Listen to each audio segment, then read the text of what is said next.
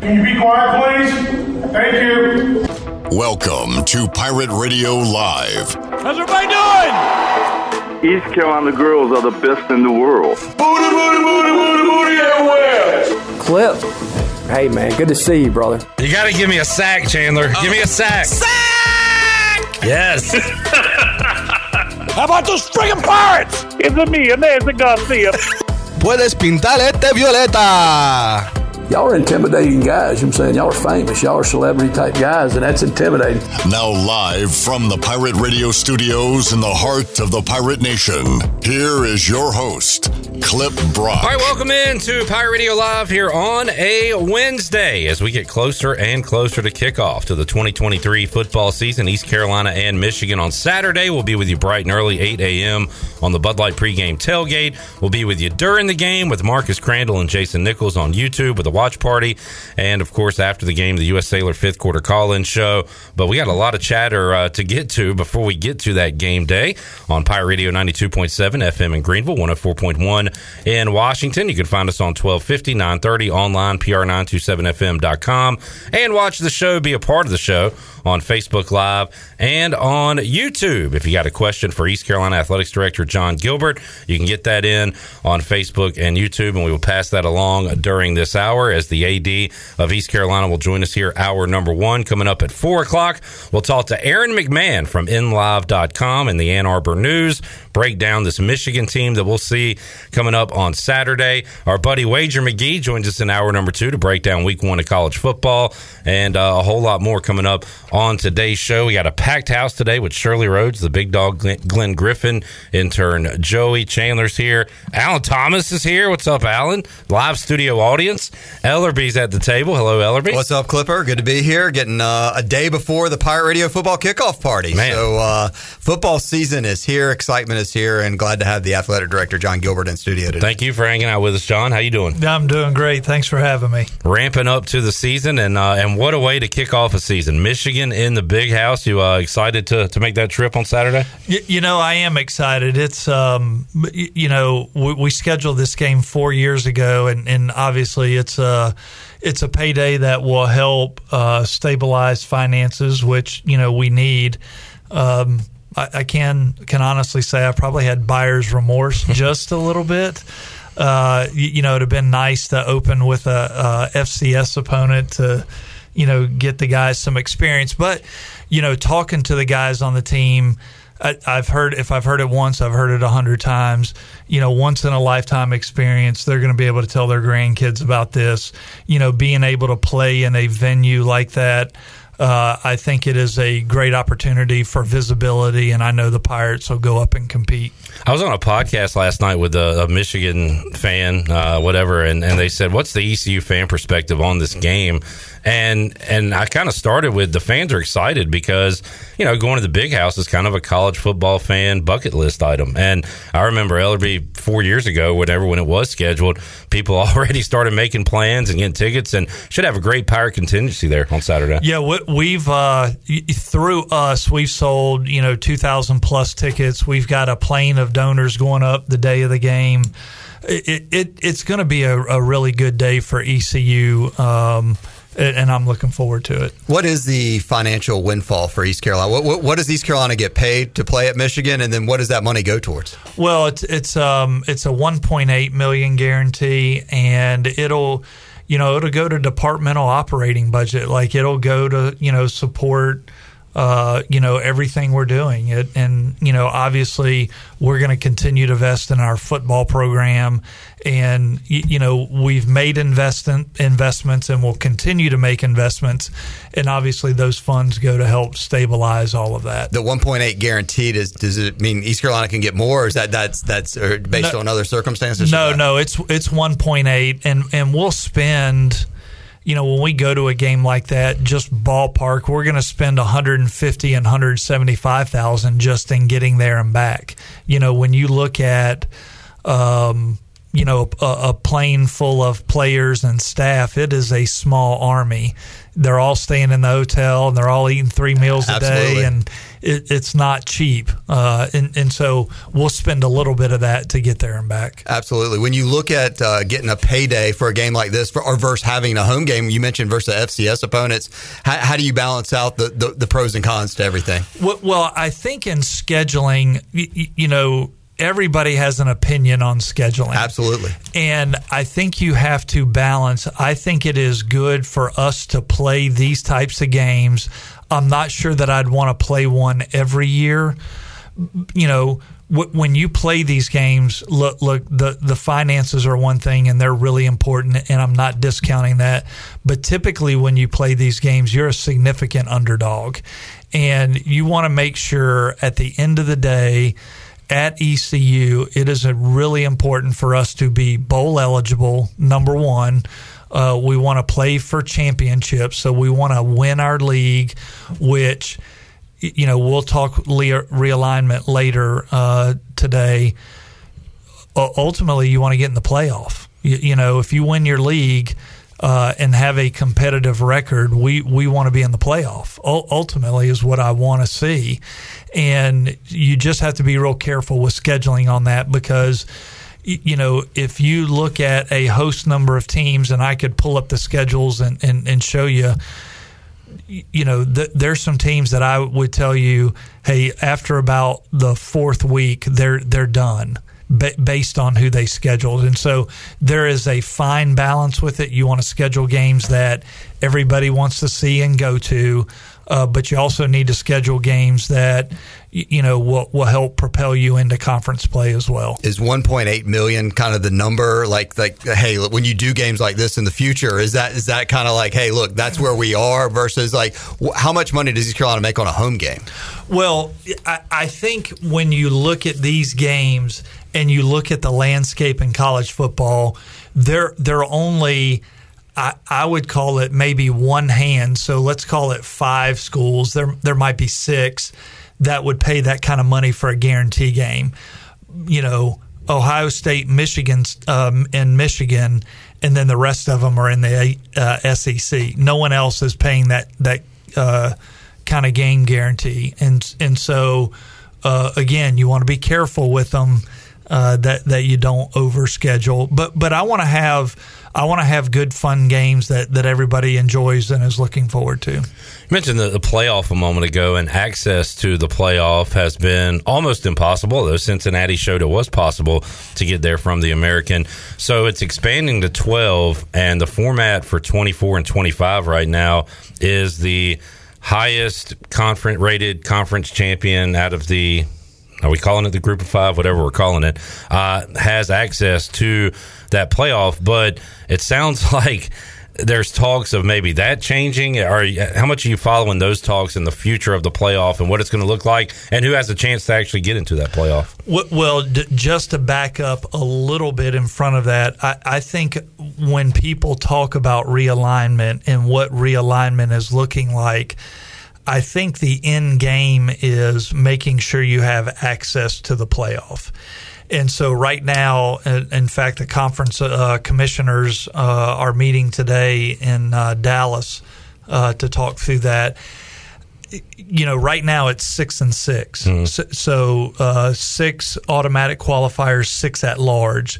I think ultimately what will happen is it's probably going to end up a 5 and 7 because, we don't know with 100% certainty, but it certainly looks like the Pac-12 after next year will be they may still be around and alive, but they're probably not going to be an automatic qualifier at that point. But it would still give us an opportunity, again, using the group of 5 term, that 5th spot would be for the highest rated group of 5 school. And so I'm excited that we clearly have a path to the playoff. And it certainly is feasible for a school from the American Athletic Conference to be in the playoff. Back looking at future scheduling, I saw you had an open slot in 2025, 2026, and 2028, and then 2 slots in, I think, 2029. And then kind of when you get to the 2030s, it's kind of wide open. With all the uncertainty right now with conference realignment and everything, Are you aggressive how is all athletic directors? How aggressive, or are they just like, hey, maybe, or is everything on hold, or are you? I mean, what's the deal with scheduling future games? Is there things in the works right now that you're going to be releasing and talking about soon? Well, we are certainly looking and being aggressive in scheduling games, and I still believe in regional matchups because they're good for everybody. And I'm not saying we won't, go play somebody out west if it's a really good game and makes a lot of sense. But there is a lot of good football in our region. And so I do want to focus, when we do, let's say we play a Power 5 game and then we're going to play, let's call it a group of 5 game at home, a group of 5 game on the road, and then probably an FCS game is kind of the formula. Next year, we should have had BYU coming in. And BYU, this was an old contract, and in their contract it said if we get into a league, we can move the game without penalty. And so they needed to push the game from next year to 25, which put us in a lurch with who was available. And it was, New Mexico State, Utah State, and Liberty. And we ended up, from a proximity standpoint, it didn't make sense. It was going to be a road game because we already had 6 home games. It didn't make sense for us to go on the road to New Mexico State or Utah State. So we did Liberty, and then Liberty will come back to Greenville. Ultimately, you'd like to have a Power 5 game next year, but due to that contract and timing, but those games are important, and I look at it almost every day because things change. You get a development here and there. This team wants to move the game from week 2 to week 4. Then you go, hey, if we're going to move it, what about if we just move it all together? Like, let's push it back so I can, change the schedule some. So we've got a few games where we need to schedule some FBS opponents, and then we have a few years where FCS. But ultimately, we do want to schedule good games. State and Wake are on future schedules. Any conversations with Duke or Carolina, and any future conversations with State and Wake? They're obviously teams in the state, and of course Appalachian too. They're a team that's on the schedule this year. Yeah, I think the Appalachian series is a really good series. I don't love the current contract we're in because we had to go to Charlotte, and now we're going to Boone back to back, but we're going to reap the benefit. They're going to come to Greenville twice. I really prefer hey, we'll come to your place, you come to ours, let's rotate. But I think the App series is a good series. They're a really good football team, good history. It makes sense. So that's certainly a series I would be interested in extending into the future. What about the ACC teams? Are they... would love to play them. Certainly there's got to be want to on the other side. And there's still a lot of hesitation, is what I'm getting. Yeah, I think I think really short of political action, I don't see them wanting to come back to Greenville. Now, they'll play us at their place. Right. So they're back to the stance of come here, but we're not coming back to Greenville. And again, I go back to, and you can say, oh, let's do a 2-for-1. Okay, that means you're going to their place twice. You're going to be a underdog twice. You're not going to benefit financially from that, and they're going to come to your place one time.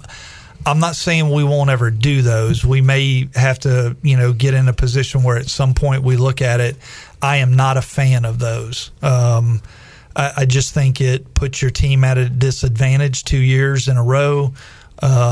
Tough, it's just a tough situation. What about having 7 home games versus keeping it at 6 and 6? If you have an opportunity where you already have, like on those open slots, you already have 2 home games, you're going to have 4 conference games, like you start searching to try to make it balance out, or do you go, hey, maybe we get another FCS, try to get more wins, or would be the goal of it? Well, I'm not opposed to 7 home games as long as, we got caught in a quandary last year with 4 home games in a row.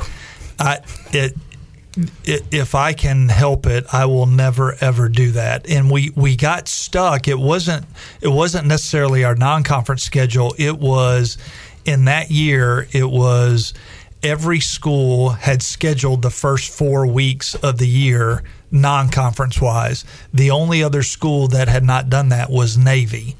Typically, there are 2 or 3 teams that if you look at their schedule in the non-conference, they have a game late in the year that's a non-conference game. And so what happens is on the conference schedule, they're going down week 1, 2, 3, 4. Okay, everybody is scheduled the first 4 weeks of the season in non-conference. Our conference play is going to begin in the 5th week of the season. But what happens is, let's say in week 2 that there are 2 teams that have not scheduled a non-conference game in week 2. You are forcing the conference to pit you against one another in week 2. And so I do love the first 4 weeks to schedule non-conference because I feel like I have a little better control of what happens to us in the conference schedule. When you have to play a non-conference game late in the season, you're going to get matched up with whoever's available in the conference. I'd heard East Carolina was maybe looking to play a week 0 game this year, and I know we had scheduled Marshall for a week 0 game during the COVID year. But how about week 0? Is that what are the advantages, disadvantages, and were you trying to get one of those for this year? Well, I did look at it. I saw with, open the game out of Michigan, and obviously you're going to start a bunch of young players that haven't, good players, but just haven't had the game experience. And so I did inquire about playing a week 0 game, but was told by the football oversight committee that those waivers were not being approved. Like it had to be a special circumstance. Yeah. And so if you'll remember, during COVID, we did get a waiver to play Marshall in week 0 because it was the 50th anniversary of the plane crash game.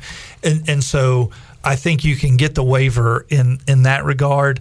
They really didn't have the appetite to approve them. So once I started to get that feedback, I backed off. There's been some crazy, and unique ideas. They've played a football game at Bristol Speedway. They just played in Ireland, and we've played in Charlotte before. Do you get phone calls from venues or teams saying, "Hey, let's put together something to do something a little unique"? Yes. And I was at Tennessee when we did the Bristol game with Virginia Tech. One of the neater things that I've been involved with, we had 156,000 people. It's a big moneymaker too, right? It was a good day financially. Certainly in favor of those. What I don't want to do is I don't want to move a game out of, and I'm just picking Charlotte because it's the closest city. I don't want to move a game out of Greenville, North Carolina and move it to Charlotte if it's a home good game for East Carolina. Like, I don't think that is fair to the local businesses. It's not fair to the community. Now occasionally if the opportunity presents itself where we have a open game or an open week and pick the year, let's just say it's 26, and there's going to be an opponent and, they're not interested in coming to Greenville, but they would play us in Charlotte, certainly open for that type of discussion. But a game that's scheduled for Greenville, North Carolina, I really do not want to move. Ellerby, you want to get a break in? Yeah, we'll take a quick timeout. I want to talk about what to expect for the home opener against Marshall next Saturday. A lot of new things and some cool things coming up, so we'll talk about that. Of course, we'll get to a little realignment chatter at some point during the hour, and get your questions in. We'll do a rapid fire with ECU Athletics Director Jon Gilbert before he gets out of here on this Wednesday. A lot more to go. Pirate Radio Live, back with you after this.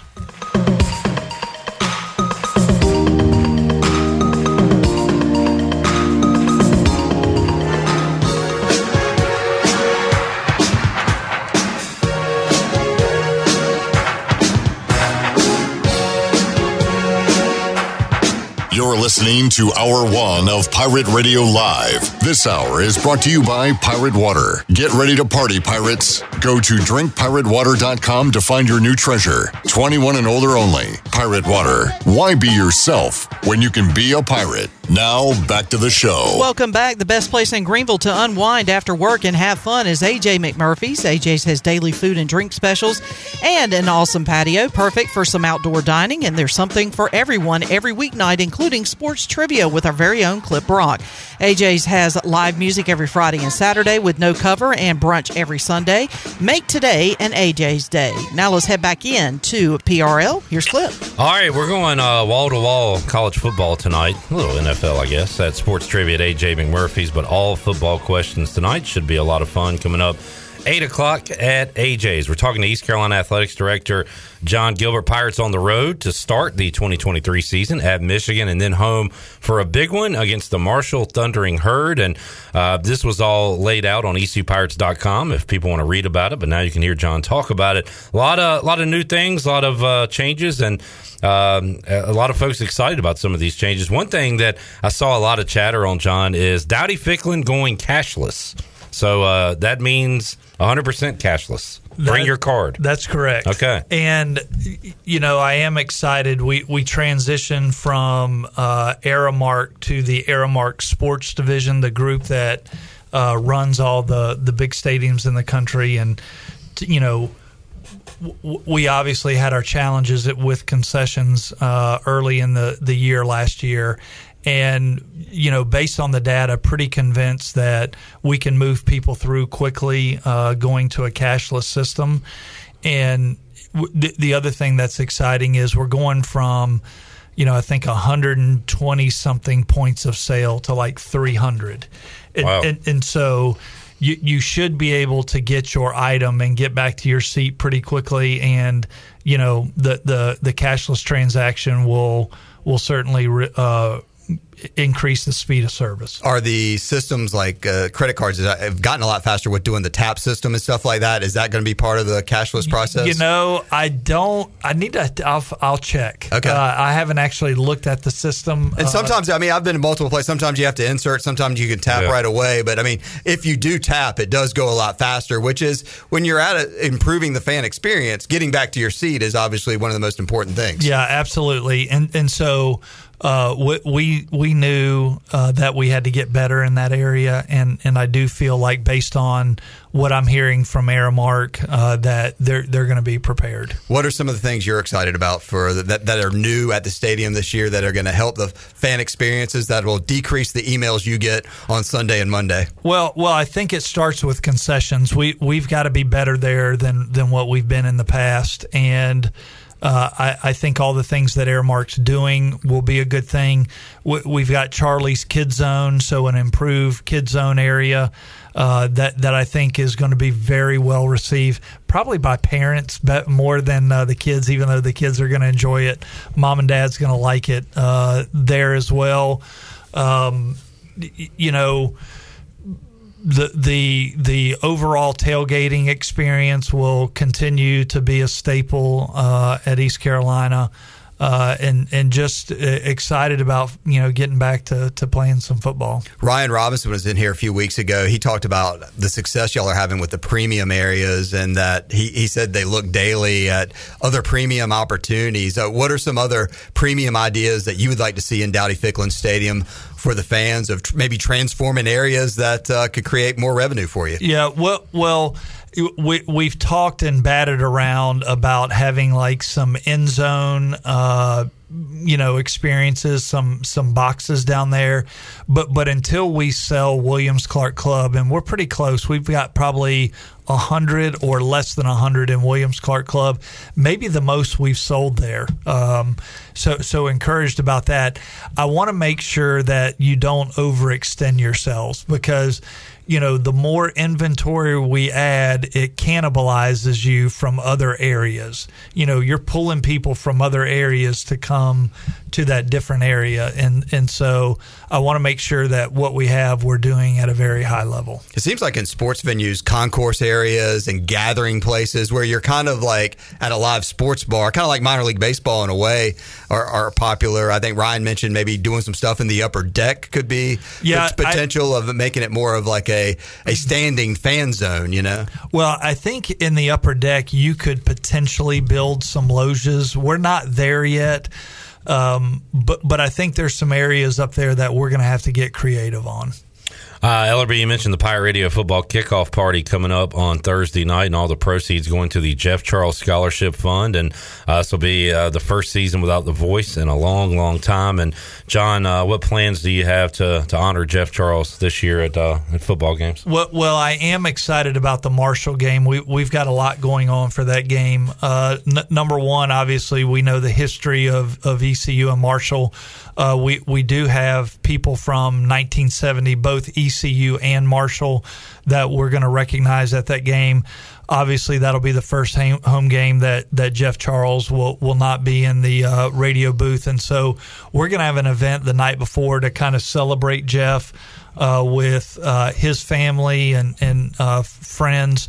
And then we're going to recognize Debbie and family will be out prior to the game for the coin toss, and we'll recognize Jeff before we kick off. So a lot going on for the Marshall game, and excited about that game and what it means for both ECU and Marshall fan bases. Game day is certainly going to feel different, be different. Yeah. I know when we get started on Saturday, Jeff was such a big part of what we did here at Pirate Radio. Just a great friend, just a great person, and the ultimate professional for ECU. So I think it was great that we teamed up with the ECU Advancement, able to do the scholarship. You guys doing the stuff always will be just a legend of for 35 years. When someone that's what every Pirate fan's really only known for so long. So the only constants. Yeah, so I think it's cool what you guys are doing for the voice. Well, he certainly is worthy and has meant so much to the ECU fan base over the years. And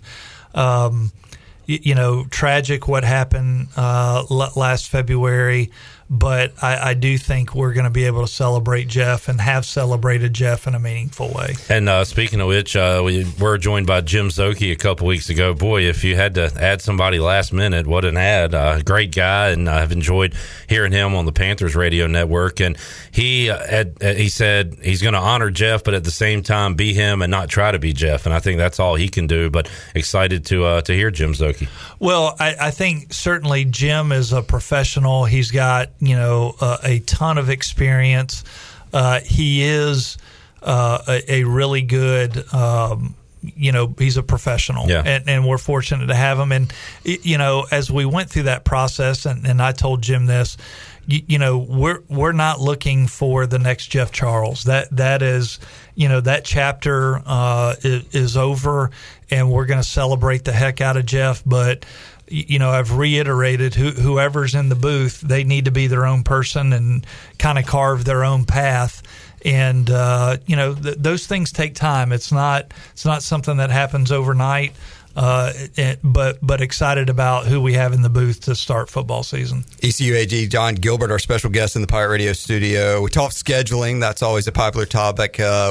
Uniforms, really popular too. We're hearing new gold uniforms, new black uniforms, and maybe new powder purple uniforms. I don't know about that one. Just, are you hearing any of that? Just go yes, yes, yes, or no, no, no. No, no, no. So I think this summer there was some chatter about gold uniforms, and what happens is we're an Adidas school and we've got a great partnership with Adidas, but every year Adidas typically will come in like September, October, and you will do your order for the following year.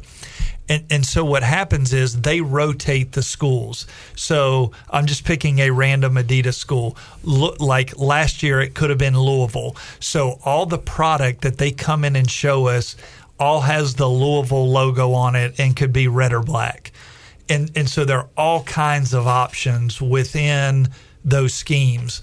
Well, this year it's ECU. So as Adidas goes to Louisville and Miami and, all the other Adidas schools, they'll be ECU product that they'll be looking at. So I can't wait for the guys at State to look at our as they pick out what they're going to wear. So that's a no comment on new uniforms this year? No.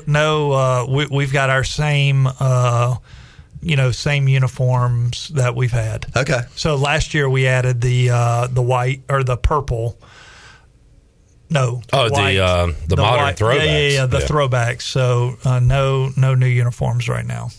How about tickets, John? Any? Well, first of all, where are the season tickets at right now? We're still just a little bit below 15,000. I think we're maybe 200 tickets away. What was the last time I checked? That was on Monday. I want to get over 15,000, and it's a really important because as we put that out, if you had to take, again, I'm using the group of five term, if you took the group of five schools and we all had to put out what we actually sold season ticket wise, ECU's probably in the top five, maybe top three. So we've got to continue to be a leader in that area. When you couple 9,000 or 10,000 students that come to the game, that is very healthy. It looks great on TV, and people see that. And so when you look at the decisions are made around the country, and I'm really happy with the league that we're in. But I also know, the better you are and the more competitive, the more opportunities come your way. The more people see us in a competitive environment, the better off it is for ECU. Well, you look at the teams that have moved on to other conferences. One, they've been successful at winning championships in our league. Cincinnati, UCF, they've done well and excelled, but they've also have built up their fan bases too. I mean, Cincinnati and UCF hadn't always been these packed houses that you now see on television at their games. No, certainly not. And they've certainly given the pathway forward for expansion, and that is, make investments in football and men's basketball and win. And all those things will kind of, come with it. You mentioned East Carolina in the top three and selling season tickets and stuff. You had a press conference a few weeks ago. You mentioned that East Carolina shows well on ESPN Plus. Is that similar numbers? How does East Carolina rank when you say to our conference members and to the group of five? Where does East Carolina? You say we have really good stats for ESPN Plus. Yeah, we're in the upper third when you look at that, and I'm looking at everything broad based. We draw and show very well, and they like that, and it's probably a little bit why Michigan or the Big Ten Network is putting that game on Peacock. That means some ECU people are going to have to buy Peacock if they want to watch it, at least for a month, and they know that we've got a lot of people that will do that. Drawing eyeballs to the digital, that's going to be big towards, you think, the future of conference expansion? 100%, because it's a double-edged sword. Greg Pierce and his crew, they put on a unbelievable production, but it can get frustrating at times. You'll flip on a baseball game, or I'll be at the baseball game, and there'll be 1,000 people watching the game, or 1,000 people in the stands and 2,000 watching it, right? All in Pitt County. And you'd almost like to, hey, we're going to do an NFL blackout. Don't do that. The only way you can watch it is to come to the game. But they see those numbers as well. Right. Like ESPN sees those numbers, and they want the Pirates to do well because more eyeballs will look at it. Jon Gilbert joining us. Let's take another break. We'll come back. We'll talk some realignment and get to your questions on Facebook, YouTube. We'll Twitter as well, and pass those along to John. A lot more to go with Jon Gilbert. Hour 1, Pirate Radio Live. Back with you after this.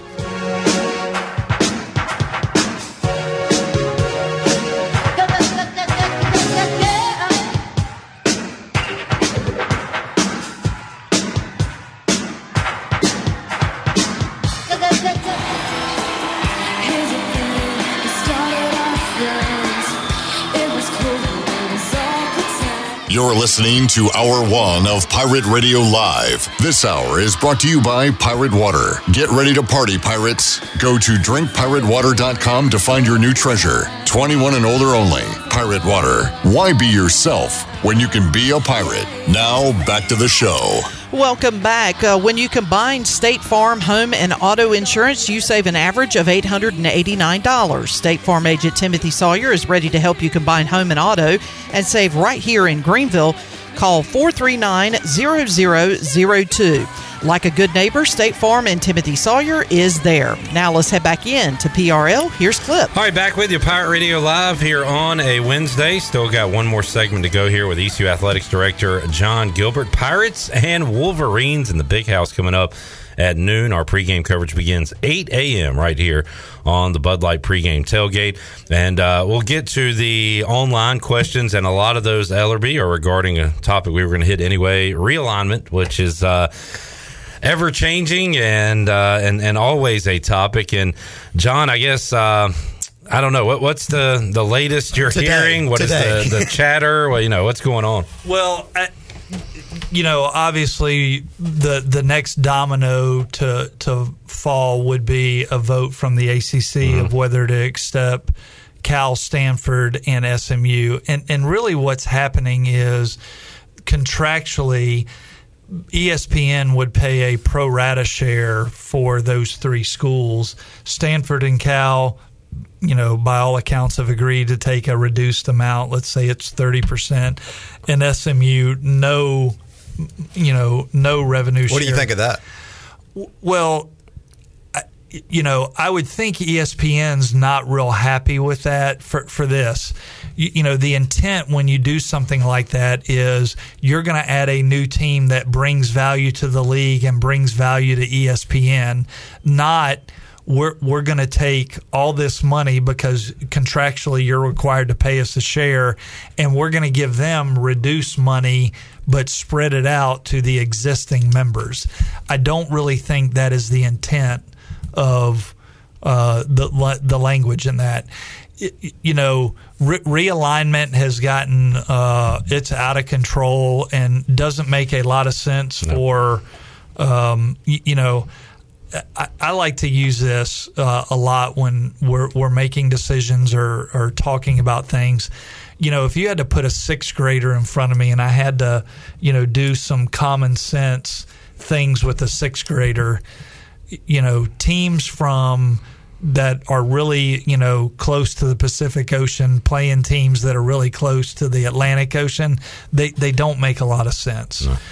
And we're in the era of things are not making a lot of sense, and people are making decisions because they're not wanting to get left behind. And again, back to the earlier discussion we have, this is all playing along the lines of the expanded playoff, people wanting to get more of those at-large bids, which mean more money. But it's a disappointing thing to follow right now, in my opinion. Can the American and East Carolina make more money if they add schools? I'm not sure that we can make more money. And I don't know enough to answer the question because everybody asks, hey, if we could take these schools, are you taking them? And I think, what doesn't make sense to me that I can't get my head around, the money's marginal. Like if it's not like a Brinks truck is backing up to Minges Coliseum and they're going to dump loads of cash on it. Any cash would be marginal. I look at the student athlete experience, and for those out there that are saying, hey, the money could work, it'd be great. I'm not discounting that there isn't some benefit, but what I'd like you to do is go to whatever website you choose, and I want you to book a flight to go to Washington State and Pullman, Washington, or Corvallis in Oregon State, and you're going to play on Friday, Saturday, Sunday, and you got to get back to class on Monday. I want you to tell me what the connections look like and how long that travel is. And I've looked. It's not a 4 or 5 hour travel. It's more like 21 when you count there and back. And so it's complicated. I want to do what's best for our conference, and I want to do what's best. But ultimately, you almost have to vote. Like, yes, if ESPN says we're going to take you from $9 million to $13 million, that's how we got into this. Everybody's voting yes. It's like ESPN's really the commissioner that everybody's kind of like, well, how much more money? And I would defend ESPN in this regard. Some of their contractual language says if we add a new school, there is you pay a full pro rata share for these schools. That language is not in the AAC, so there's no guarantee that ESPN would pay a full pro rata share. It does say that in the ACC, and that's why you're seeing them have the discussion. All right, you want to get to? You got any more before we move on to the online questions, Ellerby? Yeah, we can go to the one other thing. I wanted to get an indoor practice facility update. You've mentioned several times at your press conference, and I've heard you that you want to try to get to what is it, $20 million by the end of the year? Yeah, I'd love to get to $20 million. We're right around 15 now. We've got. We've had some significant 6-figure commitments over the last week, 10 days. That I feel obviously very excited about, but we've got to close about $5 million between now and December, and I think it would help, get us to move to where we're going. And if you get that done, then what's the next step after that? You would need how much more money before you could break ground? We would get, we're still in the design phase, so we would be trending towards a final number. Now, based on what other schools have done and looking at their buildings, I'm relatively confident that it's going to be in that 22 to 25 range. So we're going to be really close. We just, we need to get to 20 and then see where we are. Will East Carolina have an indoor practice facility built by the end of 2025, 2 years from now? Certainly, I think that's possible. But we got to make the finances work. You'll get to there. I want to hold some time. I know we've had a ton of people chime in. We'll go rapid fire real quick. Russ has a question. How do you get students and fans to stay the whole length of home games? Maybe discounts in the fourth quarter raffles. It's that's not an ECU problem. That's kind of a problem in a lot of places. I think if we could coordinate with all the establishments downtown that they're not going to open until an hour or two after the ECU game, that I think we could get students to stay, because it does look, we've got great student turnout. Yep. I am thrilled with how many students come to a football game. Now, they don't always stay. What aggravates me is I hear too many stories of students coming to pregame, and then when the game kicks off, they go home and take a nap so they can go out after the game. Welcome to ECU. And I think if we can buck that trend for a few, but man, we averaged just under 10,000 students for football last year. There are a lot of big time programs that would love to have that happen. Yeah. I'm in the minority, John. I want ECU basketball to succeed more than any other sport. I love hoops. I feel good about where our program is. I'm thrilled with Coach Schwartz and our staff and our student athletes returning. We've got 7 of our top scorers returning. We've added some great pieces to the puzzle. I feel, I don't want to put any expectations on this team, but I feel really good about what our chances are. I was very impressed and pleased with the students turnout for basketball last year, and expecting even more this year. Yeah, should be really good. And with our schedule, we get South Carolina at home, we get Wilmington at home, which will be a good attended game, and then we get the Gators at a neutral site. So good scheduling. Josh has a question: are the trailers in Elmhurst permanent? And how about the tailgating areas out there? Elmhurst will be reconfigured slightly. Those portables will be there, I don't know the length, but I anticipate them being there a while. But we're going to make accommodations to make sure everything still works. All right. Do some public schedule talking. Any conference or school you would love to do a home and home with? Anybody stand out? Well, to you? I like regional games that make sense. I would be interested in App, further down the road. Like we play them again. I can't remember off the top of my head. We play them this year and next year, and then I think we play them again in like 25 or 26. I'd be interested in that one. Coastal Carolina is another one that's close. That makes a lot of sense. They've had a competitive program. Games like that, you have to play a group of 5 home and a group of 5 away game.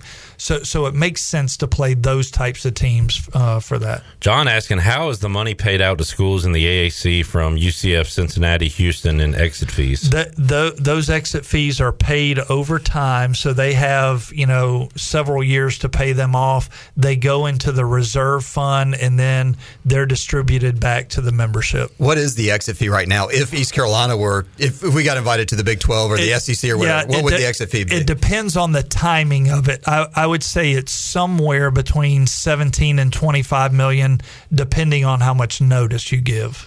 Let's see. Carolina East Beach Volleyball says, would love to know how to support plans to bring beach volleyball to ECU. It's literally the fastest growing sport in the NCAA. ECU should be a part of it. I would say, if they're interested in that, send me a check and don't fill it out, and I'll fill it out for you. There you all right. go. Beach volleyball coming your way. Blank check on the way. Tommy's always asking about this TV market stuff. What has East Carolina done to lobby to get Greenville added to the Raleigh TV market? How about TV markets, John? I don't really spend a whole lot of time on TV markets. I go back to our viewership numbers, who we know is actually watching the games, and investing in football to be competitive. That is going to be our pathway. That was a big talking point, Ellerby, kind of in the early days of realignment. Now with Plus and all this other stuff, has that maybe moved down some? We don't really talk about it when we're talking about it as a league, as realignment and different things. I have never. I mean, in the last 2 years, even I'd go back to when UConn left us. I don't ever remember us having a discussion about TV market. Like when Rutgers was added to the Big Ten back then, if that was today, I think they bypass Rutgers. Yeah, they don't look at that stuff. Got the New York market, you got the DC market. That used to be that was a big thing. Yeah. I'm going back to my time in the SEC. Back then, when they did the SEC network, they were doing it based on the number of cable boxes in the state. So, like, they added Texas A&M, knowing everybody in the state of Texas would buy the SEC network. Same thing with Missouri, with St. Louis and Kansas City. What are some of the one or top 2 needs in the ECU athletic department, like right now in the next 3 to 6 months, and then in the next 12 to 18 months?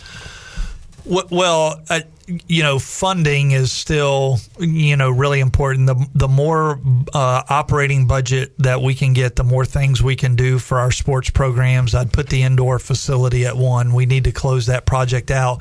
That project will benefit every student athlete at ECU, even those that play indoors. They'll be able to train and condition in there. Our outdoor sports, baseball, softball, soccer, lacrosse, track, they'll all be able to run in there. That is project number 1. I got 2 questions. Did Mike Houston give you like a super secret depth chart that only you have? He did. Did you bring it pays with you? to be the AD. He did. I do ask him about where we are on certain players, but I promised I would not reveal. I know. So you won't tell us who the starting quarterback will be on Saturday? I will not. How often do you talk to Mike Houston? I mean, daily. There might be a day here and there that we don't talk. But if we don't talk directly, it's usually either text or a phone call. But pretty often. Clip, you got your second question? I asked the quarterback and the depth chart. And the secret. I do have another one. Is it your birthday? It is. Today's your birthday? It is. And you came to spend it with us. I did, yeah. Wow. Where does this rank for birthday gifts in your life? It's right at the top. Yeah, right. You know, I was hoping Shirley was going to play Notorious B.I.G. for me, but she didn't. Wow. You got to get your request in earlier. Maybe it would have kicked us off YouTube. So. Maybe on the way out. Can we make this day like an annual tradition? You always come down on your birthday. Sure. We'll come in on a Sunday if we have to. You know, 55 years old today. Shirley, let's do it a cappella. 55, double nickel. We got one more online question. Yeah. Rudy chimed in. Want to know when you're coming back to F3? You know, I had a little neck issue for a while. I don't know. I need to give it a try. I've been lifting weights a bunch, and have been a little. I haven't been lifting that much, but I've been a little careful about what I do. Just as you get older, you start breaking down. And well, 55 now. I mean, you got to keep an eye on that. Yeah, I'm going to get my AARP card here pretty soon. Well, come back out to F3. You're always welcome. John, thanks for joining us. Yeah, thanks for having me. Go Pirates. All right, we'll take a timeout as we go to break. Shirley, it was all a dream. No, I'm just kidding. We're not going to do that for Jon Gilbert. I used to read Word Up magazine. Thank you. We'll take a break. Ellerby, I'm going to head to practice. Yes. You're going to take care of the Aaron McMann interview. We'll get to know these Michigan Wolverines. If he was Vince McMahon's other son, I'd have John stay and we try to hit him up for some money for the indoor practice facility. But different spelling. He's not. Yeah. Different spelling. Different spelling of the last name. So we'll talk some Michigan football in hour number 2. Also, Wager McGhee breaking down week 1. A lot more to go. Pirate Radio Live on a Wednesday after this. Won't you come see about me? I'll be alone dancing in the wood, baby.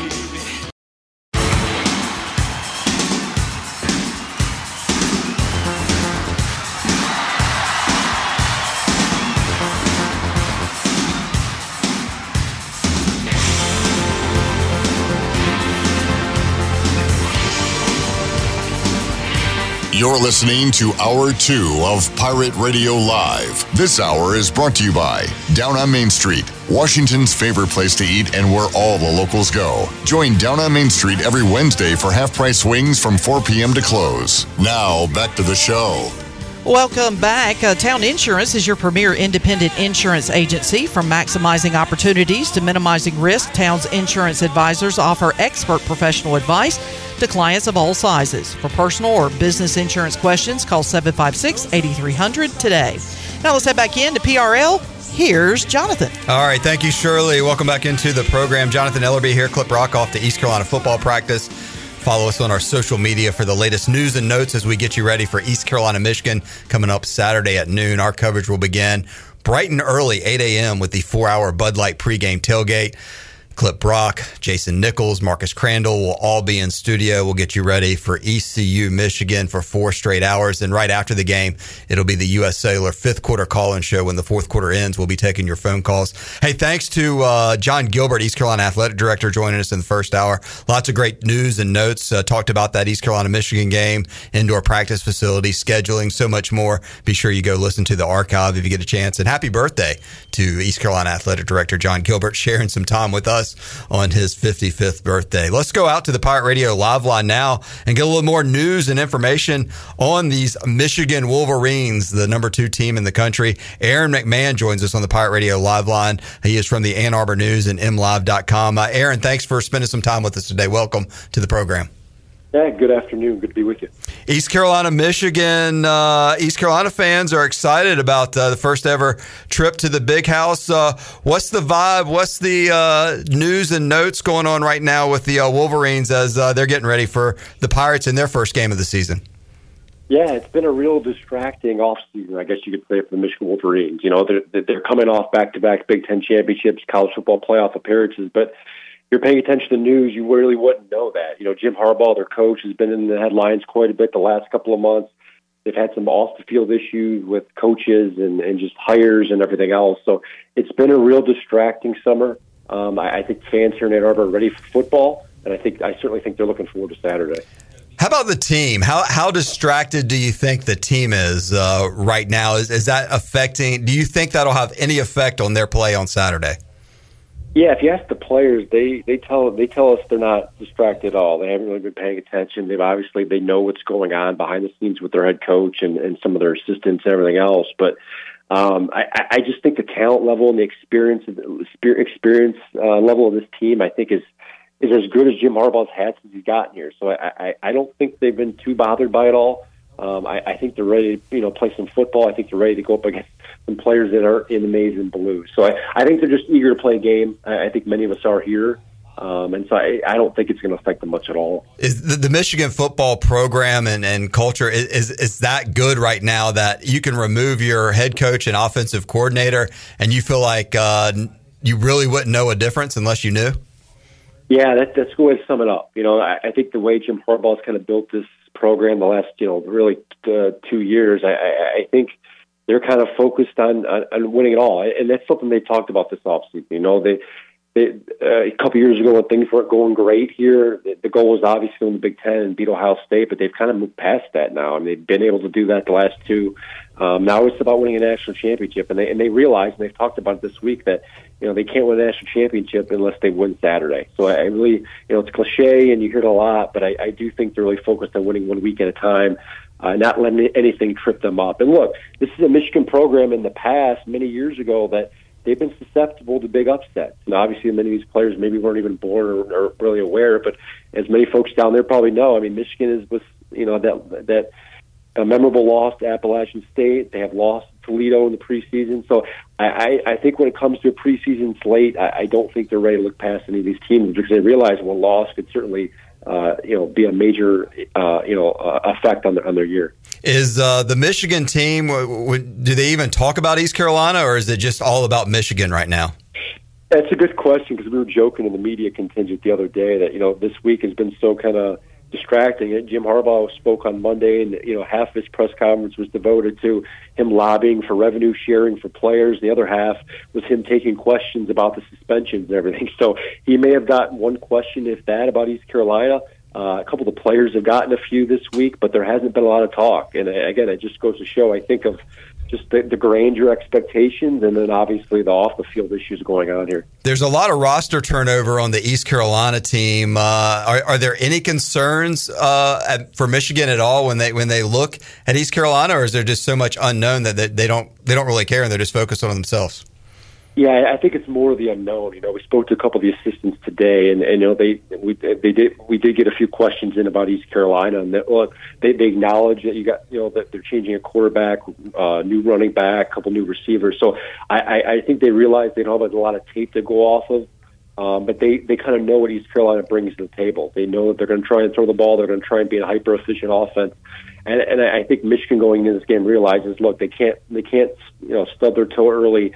And give East Carolina any momentum, because I think that was what would help turn this into a game that otherwise probably should be won, if you ask the Michigan folks. As you guys know, probably down there, the point spreads I think up to 36.5 at this point. I think most folks are expecting Michigan to come in and dominate, and that's probably what's going to happen. But once you give an inch and you let a team in, you never know what's going to happen. Aaron McMann, our special guest from MLive.com, Ann Arbor News. Aaron, what would happen for East Carolina to pull an upset or have Michigan on their heels in the first half?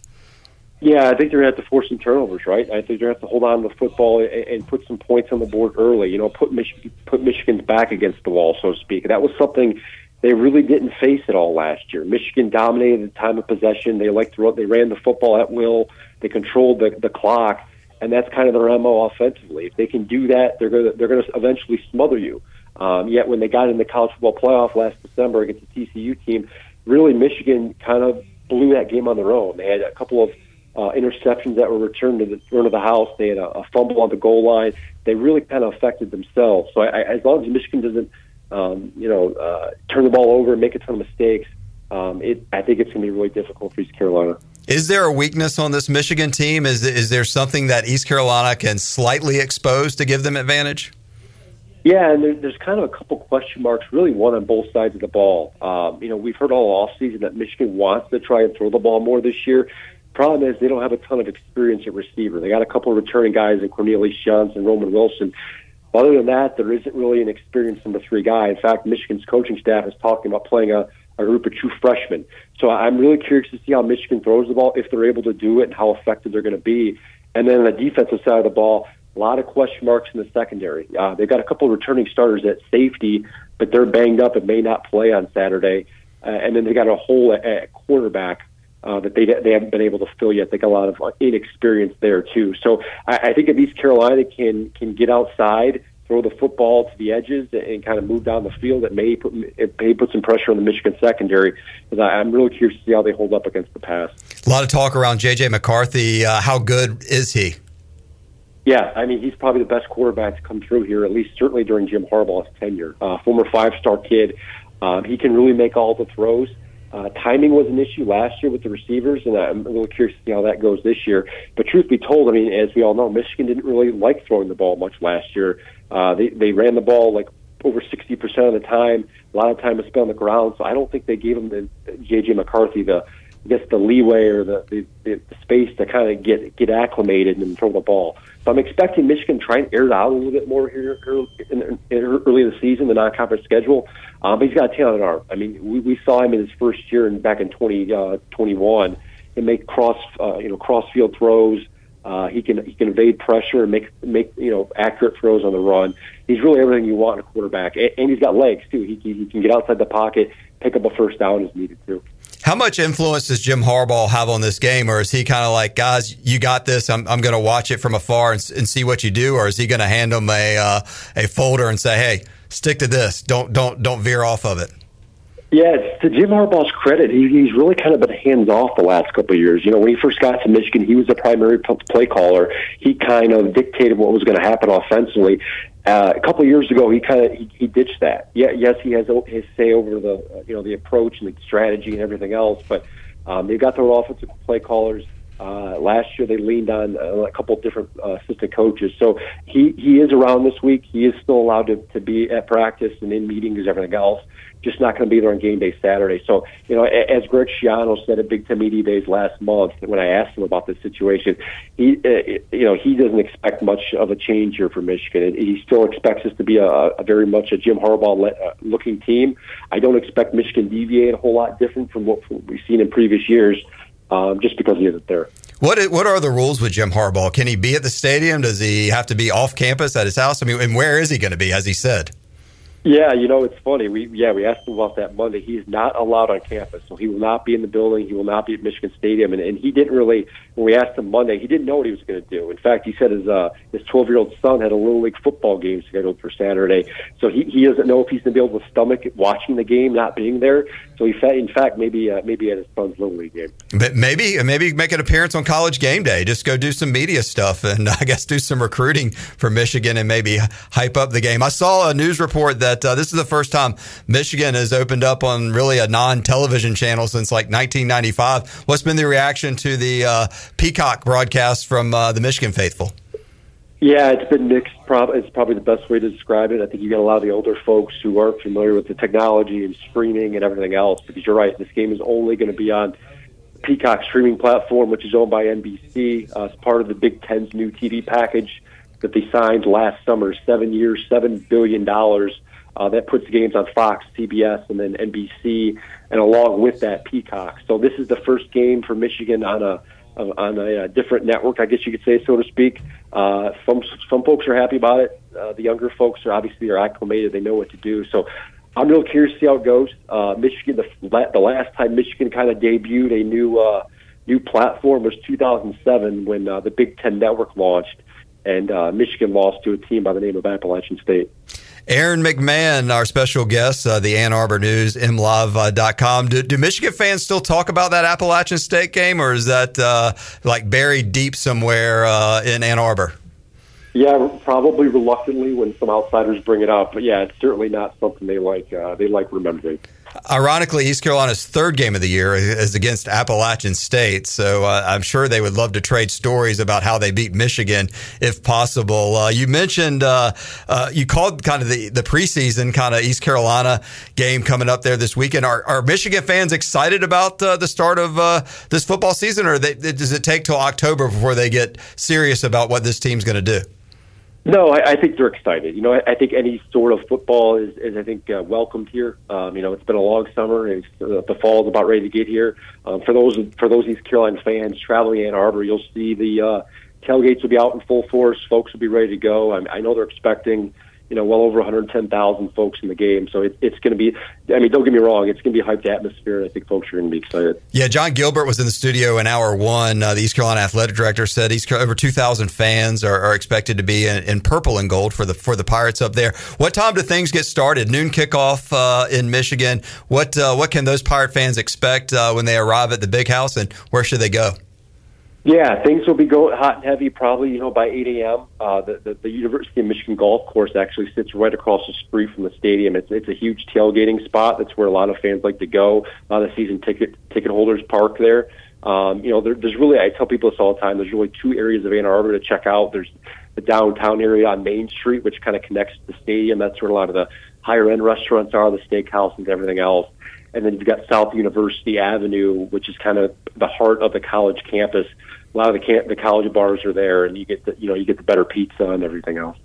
East Carolina, Michigan this Saturday noon. Aaron McMann will be there. What are you expecting to see when the things kick off at noon? Yeah, I think Michigan probably wins this running away. It wouldn't surprise me if if they're slow out of the gate. They've got some kind of figuring out to do along the offensive line. As I mentioned, there's question marks at receiver. I do think they're going to probably split carries at running back between Blake Corum and Donovan Edwards, their two primary backs. So I think you got a lot of figuring out to do. And then on top of it, as you mentioned, they've got a brand new play caller in Kurt Campbell, former analyst who was just added to the staff this year because Michigan's offensive coordinator was suspended for this game. So there's a lot of moving pieces in this game, a lot of weird things going on. I think some unfamiliar positions for some folks. So it wouldn't shock me if it takes Michigan a little bit to get going, but I think by the end of it, they're probably going to run away with a win. Aaron, people going to the Big House or people watching on the Peacock Network, I know the Big House has just gone under some renovations. Any traditions or game day stuff that folks should be looking out for the first time watching an East Carolina-Michigan game? Yeah, the band will be out there pregame, as I think as the case in most schools. Michigan Marching Band does a great job. There are two brand new scoreboards that are actually that just went up this summer on the north and south end zones. We're told they're one of the biggest in the country. 4D the best picture quality, 4K, LED, everything else. Yeah, apparently new sound systems going in as well. So this is certainly a more modernized Big House than maybe some folks who had been there before. It's going to be a good game. It's going to be a lot of fun, and I think the weather's supposed to be nice too. I think a little warm. I think they're talking about 85 and sunny, but it beats some of the games they had last November when it was close to zero and windy and everything else. A lot of people have been asking me that are going to the game, and you probably know better than anybody. What's it like when 110,000 people show up and finally get to one spot? Is the traffic insane getting in and out of the stadium before and after games? Yeah, it can be. I guess it depends on how early you get there, right? I think if you're there in town by 8 or 9 o'clock, you're fine. There are plenty of parking decks right downtown, immediate, within a mile walking distance. So you should be able to find parking, no problem. And surprisingly, some folks who will find that the Big House maybe isn't as loud as you would expect for 110,000 people. If there's one criticism of Michigan Stadium, it's just how quiet it can be. Now, part of it is because of their older fan base, and they just aren't as rowdy. But the sound tends to escape out of the top. So it's an interesting environment. You're crammed in there at the stadium. Maybe if you're on the field, it doesn't seem like it holds 110,000 people. But they do a good job of cramming people in there. And it does get loud. I mean, the students will get loud, and they have a lot of fun too. Aaron, appreciate your time today. We'll see you up in Ann Arbor this weekend, and we'll see if East Carolina can shock the world, or if your prediction becomes true that Michigan runs away with it pretty easy in the second half. Only time will tell. We'll know a lot more about this time on Saturday, but certainly appreciate your time today, and we'll talk to you soon.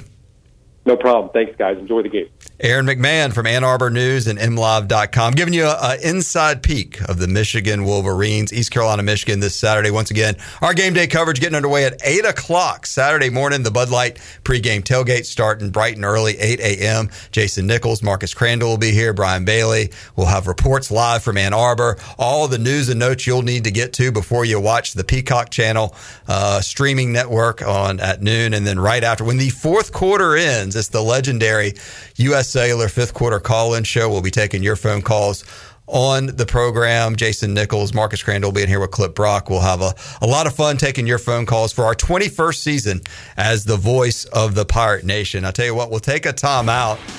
When we come back, Chandler's going to take over for a little bit.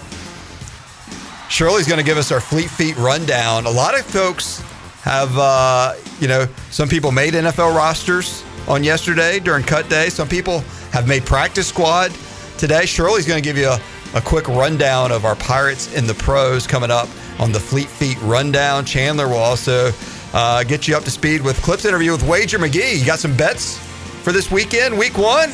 Want to try to make some money with Wager and Clip? Tune in and stick with us. And then coming up in hour number 3, we'll have a complete recap of East Carolina football practice. You'll hear from Mike Houston, players, and so much more. A lot more Pirate Radio Live when we go on right after this.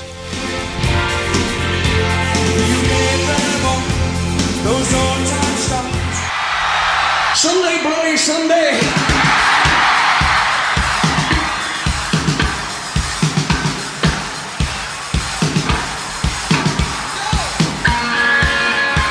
You're listening to Hour 2 of Pirate Radio Live. This hour is brought to you by Down on Main Street, Washington's favorite place to eat and where all the locals go. Join Down on Main Street every Wednesday for half-price wings from 4 p.m. to close. Now, back to the show.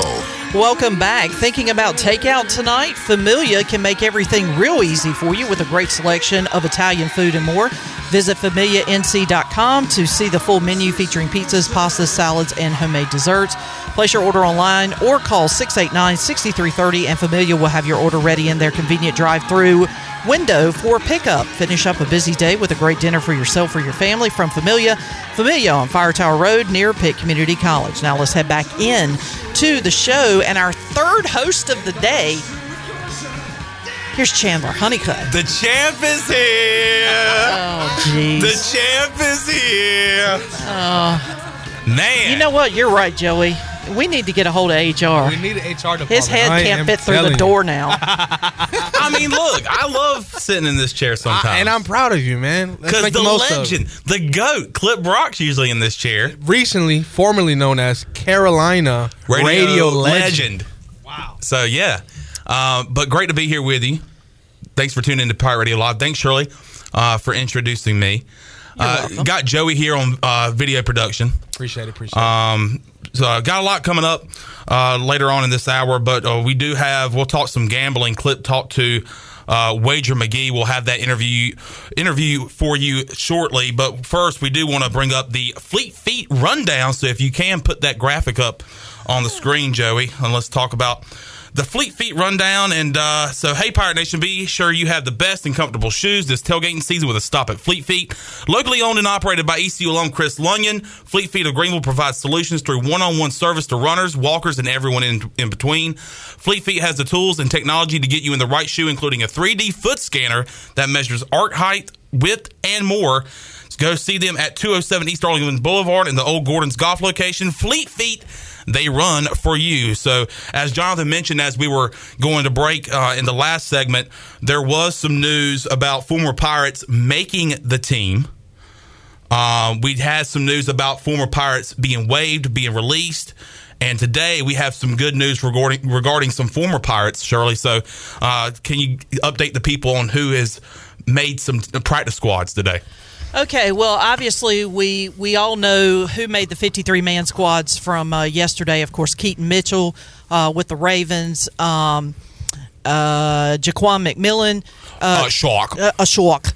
he was added to the roster for the Broncos, which is huge for him because he was on the practice squad last year. Did get to see some playing time last year, but he is officially on the 53-man roster. And Deontay Smith, who plays for the Bengals, he is on the 53-man roster. So those are the ones that are in practice squad signings. Today, players got waived. Yesterday, they had the opportunity to sign with practice squads. Holton Ahlers, of course, was signed to the Seahawks practice squad. Let's see who else, because my brain is all jumbled up today. Ryan Jones, he was released by the Giants yesterday, but he was re-signed on the practice squad. And then J.H. Rose product, Cornell Powell was released by the Chiefs yesterday, but he did re-sign with the Chiefs to be on their practice squad, so that's good news for him. And the remaining two that were waived yesterday that we are still waiting for any kind of news has been Blake Prohl and Isaiah Winstead.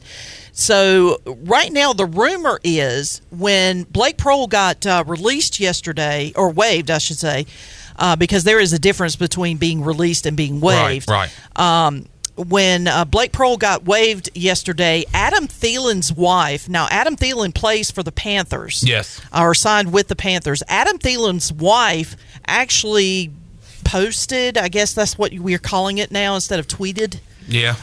Posted that that the Panthers should go and get Blake Prohl. Ooh. Now, there is a connection there, obviously, with Adam Thielen being a former Viking. Blake Prohl was on the practice squad with the Vikings until he hurt his knee last year. So there's a connection there, but also because of the Carolina Panthers, his dad, Ricky Prohl, had connections with the Panthers. So there is a rumor floating. I wouldn't say a rumor so much as there has been people that would be very interested to see Blake go to the Panthers. So we're going to keep a close eye on that, see if anything pops up on that. Have not seen anything about Isaiah Winstead today. And, so, I mean, there's still a chance he could get signed by somebody, but right now he is not with a team. So we'll see what happens in the next 24 hours. But as of right now, Isaiah does not have a team and is not on a practice squad as of yet. Yeah, and Blake, you talk about Blake Prohl a while ago. He also did grow up. He was born in Greensboro, but he grew up in Charlotte. He went to Providence Providence High School. He was born just around the time that his dad was catching balls for the Carolina Panthers. Waiting for Blake Prohl news and Isaiah Winstead news. And, man, I really hope that Isaiah Winstead ends up somewhere. I really think he can. I think he showed enough in the preseason this year to catch the eyes of a NFL franchise. So, yeah, especially considering that, he did spend, a lot of Vikings fans are like, well, if he wouldn't spend so much time on his singing career, maybe he would make the team. Well, first of all, he was recovering from an ACL tear. So let's put out the facts here. Yeah. He was recovering from that. Give him the facts. Yeah, I'll give you the facts. Put that up there on the Fleet Feet rundown. I'm giving you the facts. He was recovering from an ACL tear, and singing is something he has always loved to do. And during the COVID times when nobody was playing football, he found, that his way to spend his time was through music. So why not do that? And hey, that might be something he can fall back on if for some reason the NFL does not work out for him. So, and there's other options out there. You have the USFL, you have the XFL, you have the CFL. The NFL is not the end all be all. I mean, granted, that's just about every kid who plays football. That's the dream, is to play in the NFL, but there are other options out there. So just because he, gets waived by a team does not mean that his football career is over. So, and the same goes for Isaiah Winstead as well. So, we'll just keep an eye out and hopefully keep our fingers crossed that something comes their way. All right, Shirley, thanks for that Fleet Feet rundown and the update on some former Pirates in the pros. So, before we get to gambling talk with Wager McGhee, I do want to go down the list here. Steve Hill has some audio bites he wants to listen to. So, Shirley, you ready? Hold on. Give me a second. I got to get back to my page because Sorry. Okay, all right. Go ahead. I apologize. Go ahead. Clipper! Go Gator. Oh, God. Go Gator. He messed up the rotation. Burglary. A burglary. I'm a former long snapper. I'm a former long snapper. It's two little butt cheeks. It's two little butt cheeks. I want me some glory hole. I want me some glory hole. And that is it. Oh, really? That was it? That's Usually he has a whole line of them. I know. But he hit the... old khaki pants. Old khaki pants. I got a little taco meat on my chest. No, that's a good one, too. Yeah. But those are some... It was in the men's section. It was in the men's section. So, thanks, Steve Hill, for that. Thanks for keeping Shirley on her toes. So, all right. I'm going to be having to drive up to Virginia over the weekend to put some bets in. Can't wait till January when I don't have to do that anymore. Oh, yeah. But going to Virginia, can't wait to do some betting on some college football this weekend. If you're worried about or want to know who you should bet on, you need to talk to Wager McGhee, and that's exactly what Clip Brock did. He talked to Wager McGhee earlier today, and let's hear that conversation now. All right, let's head out to the Pirate Radio Live line. Week 1 is here, and we're going to break it down with Wager McGhee. Wager, how you doing, man? I'm good, Clip. How are you? I'm doing all right. First question, did you win anything week 0? Because I didn't. Notre Dame side, we got an over Hawaii. All right. There was some in running like La Tech second half and things like that. But yeah, dogs were kind of the leader, and we were on the wrong side of some Conference USA favorites there. All right, well, let's get into week 1 before we dive into what you really like. And let me say this off the top. Wager does his research. For anybody that's heard Wager McGhee on Pirate Radio over the years, you know that he dives into it more than anybody. But at the end of the day, people listening to shows, watching shows, all they want is winners, and they don't care how you get there. So if you give them a winner, that's great. They don't care about the explanation you gave. If you give them a loser, it's just a giant waste of time as to why you came to that loser. So I say that, Wager. I'm sorry if that's harsh, but I would like to maximize our time and get in everything we can rather than, break down FAU and Florida Baptist for 5 minutes. Okay. Look, hey, perfect answer. Perfect response. I'm gonna try. I thought some people might want some explanations. Yes, some is fine. And give me a couple bullet points. That'd be great on each game. We don't have to do any. We can just say it and then. See, I knew you were going to do this. I would do the same thing you did. If somebody said to me what I said to you, I would turn into the guy you're going to turn into and be resentful and be a jerk. So I get it. I'm asking for it. I got 8 pages of notes. As you know, I've got notes on every single game. Well, I didn't do because we don't normally cover FBS versus FCS in week 1. Rare occasions have we done that. So I did not cover those. But all right, we can go by game, and I can just throw out a name. Well, first let me ask you some quick. I'll try to make them yes or no questions, but very quick questions regarding games this weekend. Can ECU stay within 36 points of Michigan? Yes, I think so. Okay. All right. I like to hear that. If I can expand just a little bit, no Harbaugh and no offensive coordinator, right? Okay. And all right. I know that I saw something about the guy that's in charge wants to throw it a little bit as well, but they haven't been a great home favorite. They were overvalued at the end of last year. Once they started getting to be Michigan and the expectations, they were only 2-3 against the spread, and they're only 7-1 against the spread the last 3 years as a home favorite. And ECU is 8-2 as a road dog the last 3 years. And I think they'll, even though there's questions on that side, I think they, this is a big motivating thing for them to be that big of a dog. So yeah. All right. Question 2, can UTSA win on the road at Houston outright? I think UTSA is almost gonna all year long is going to be as overvalued as a Michigan is, and they're ranked like that, but they're all of a sudden they're a team that everybody knows, right? Yeah, I wish they were a dog in this game. It makes me nervous to take them as a favorite. Yeah, I think Tulane. I think Tulane's the same way. I think Tulane could get upset like straight up. I love USA. They're looking. Oh, we all love USA. But they're looking at the Ole Miss too. I mean, I think that's bigger game, and unfortunately they've got a really bad opponent that, if UCLA kicked the field goal as time expired last year, is a 15-point favorite just to win that game out there, 32-31 against USA, and this is a better USA version than that. So, all right, and I wanted to hit that game, and we just hit 2-1. You're really catching on here, Wager. Good stuff. I know I'm talking too much, so I'm sorry, but we're giving your show's supposed to be entertaining too, right? Yeah, it's supposed to be you giving winners. That's what it's supposed to be. That's it. All right. Wager, is LSU a value at -2.5? Like, they're going to win that game, right? I think they are. That's the thing. I like both of them, as much as both of those teams probably are overvalued going into the year. I really like both of those teams this year. It may be a little bit more, I do. I agree. Yeah, to be as short as I can. I think LSU's got overall the better athletes, and man, that's going to be a great game. I'm glad that is a week 1 game. So whoever wins that easily, kind of puts their way. FSU's got to go to Clemson. LSU's still got to beat Alabama.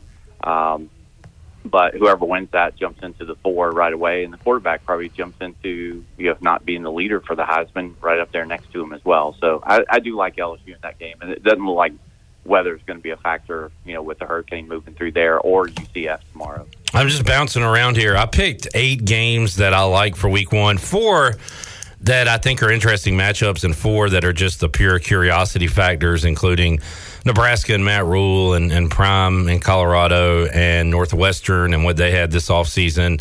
And there was one more on the list, and maybe the other one was South Carolina State and Charlotte, just to see what Biff Poggi is going to do with the football team. But this one was on my games to watch list. Fresno at Purdue. Coach Mack yesterday said he didn't care about a team traveling east. Not a big deal. Everybody travels these days. But that one bothers me. But how about Fresno's chances to go to West Lafayette and win?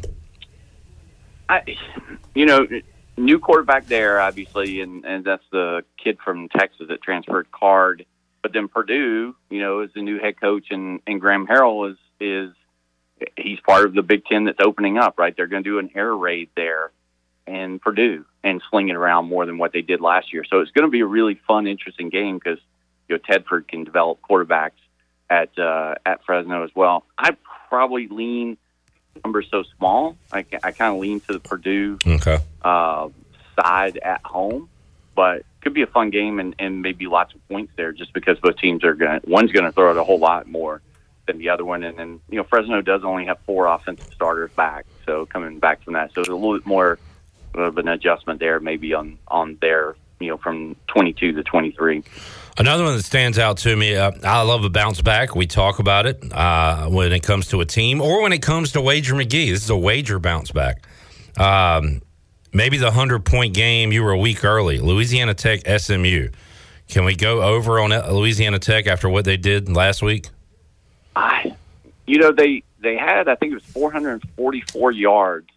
But if you watched the game as a degenerate, I know you did. Even though there was no chance. I watched way too much New Mexico State last week, and I will never do that again. Yeah, that was. God, what a terrible football game. But sorry, go ahead. Yeah. So, what I saw La Tech do, and I know they just needed one score. Maybe they felt like FIU couldn't score, but they really the whole fourth quarter, even as they were down. They really just ran the clock all the way down to 1 or 0 before they snapped it, and they just ran. It was very, very conservative. It was not an open offense. And again, I think maybe that was just the game situation because they did put up 400. I think it was 444 yards, really outgained FIU by a whole lot. I like SMU in this game, and I think it's one thing there was that what I saw with La Tech last week, even if they're open, they don't have much explosiveness. They got the one kid, Smoke Harris, the wide receiver, who had the long touchdown catch. But outside that, I'm not sure they have a lot to pick up huge pass plays. They're going to have to do that, run the ball and short passes to be able to have sustained drives. I don't know if they'll be able to do that here on the road. And then also SMU's got the number 1 special teams, at least Phil Still does think that in the AAC. So could pick up some easy scores. and short field. So I kind of like SMU in the conference anyway. But yeah, I don't think La Tech bounces back and may score a little bit more, but I think SMU can put up 50. They opened last year as a 10-point favorite, won 48-10. And I looked, they were a favorite of 10. Lashley's first year as head coach was last year there. They were a favorite of 10 to 20 points 3 times last year. They were 2-1 against the spread, and they averaged 44 points a game in those 3 games. How about the Carolina versus Carolina near the border of South Carolina and North Carolina Saturday night? Tar Heels, a narrow favorite. How about that total? Is May and Rattler just going to firework us all night?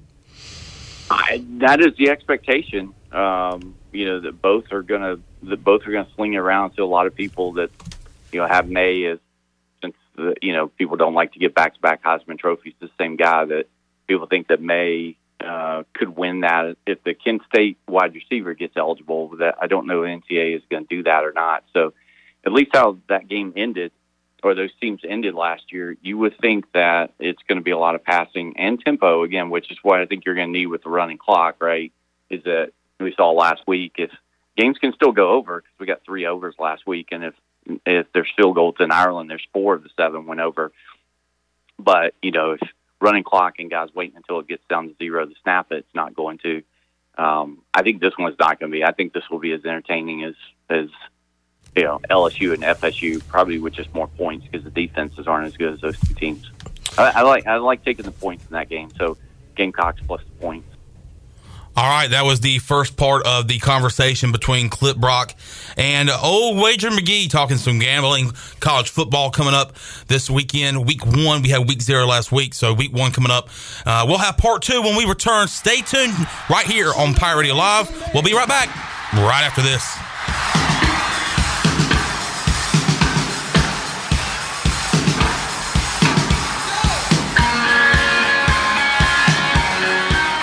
The brunch is back. The famous brunch buffet at Fifth Street Hardware has a variety of breakfast and lunch items. It's good to see you again.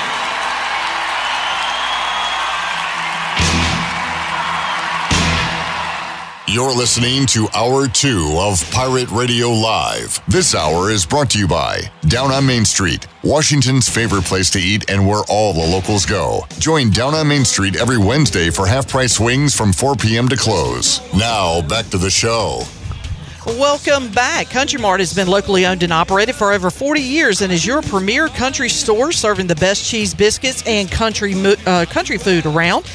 Country Mart is open every day and has 2 locations in Bethel on Highway 11 and in Stokes on Highway 903. And both locations are top-of-the-line fuel stations serving Shell gas, including 93 ethanol-free high-octane gas. Country Mart, fueling you up with great food and your engines with great gasoline. Now let's head back into PRL. Here's Chandler. Thank you, Shirley. As we were at break. Don't dilly or dally. Not dilly or dally, but I do want to break some news.